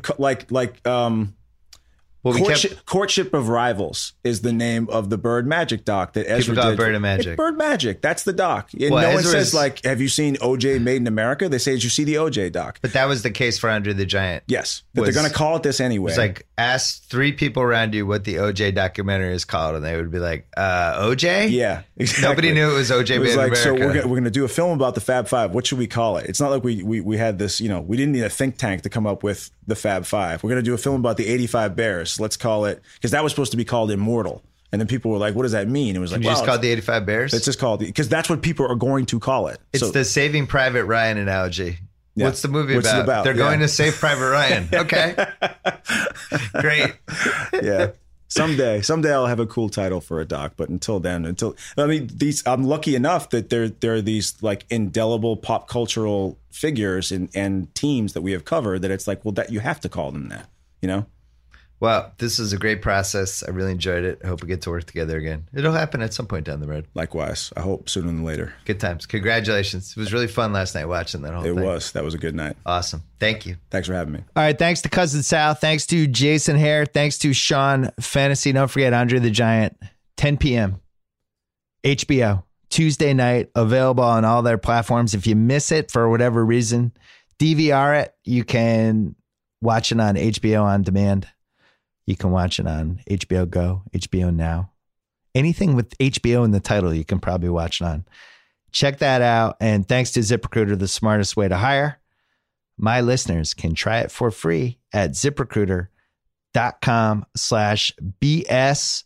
We have 2 more big podcasts coming this week on the BS pod, plus me on the Ringer NBA show Wednesday night after all the games are decided. Stay tuned for that. Don't forget to check out theringer.com. Lots of good pieces going this week, including Kevin O'Connor's award ballot for MVP and a whole bunch of other stuff, which is on theringer.com right now. Spoiler alert, he picked James Harden because he's a rational human being. Anyway, check that out. Thanks. Talk to you soon.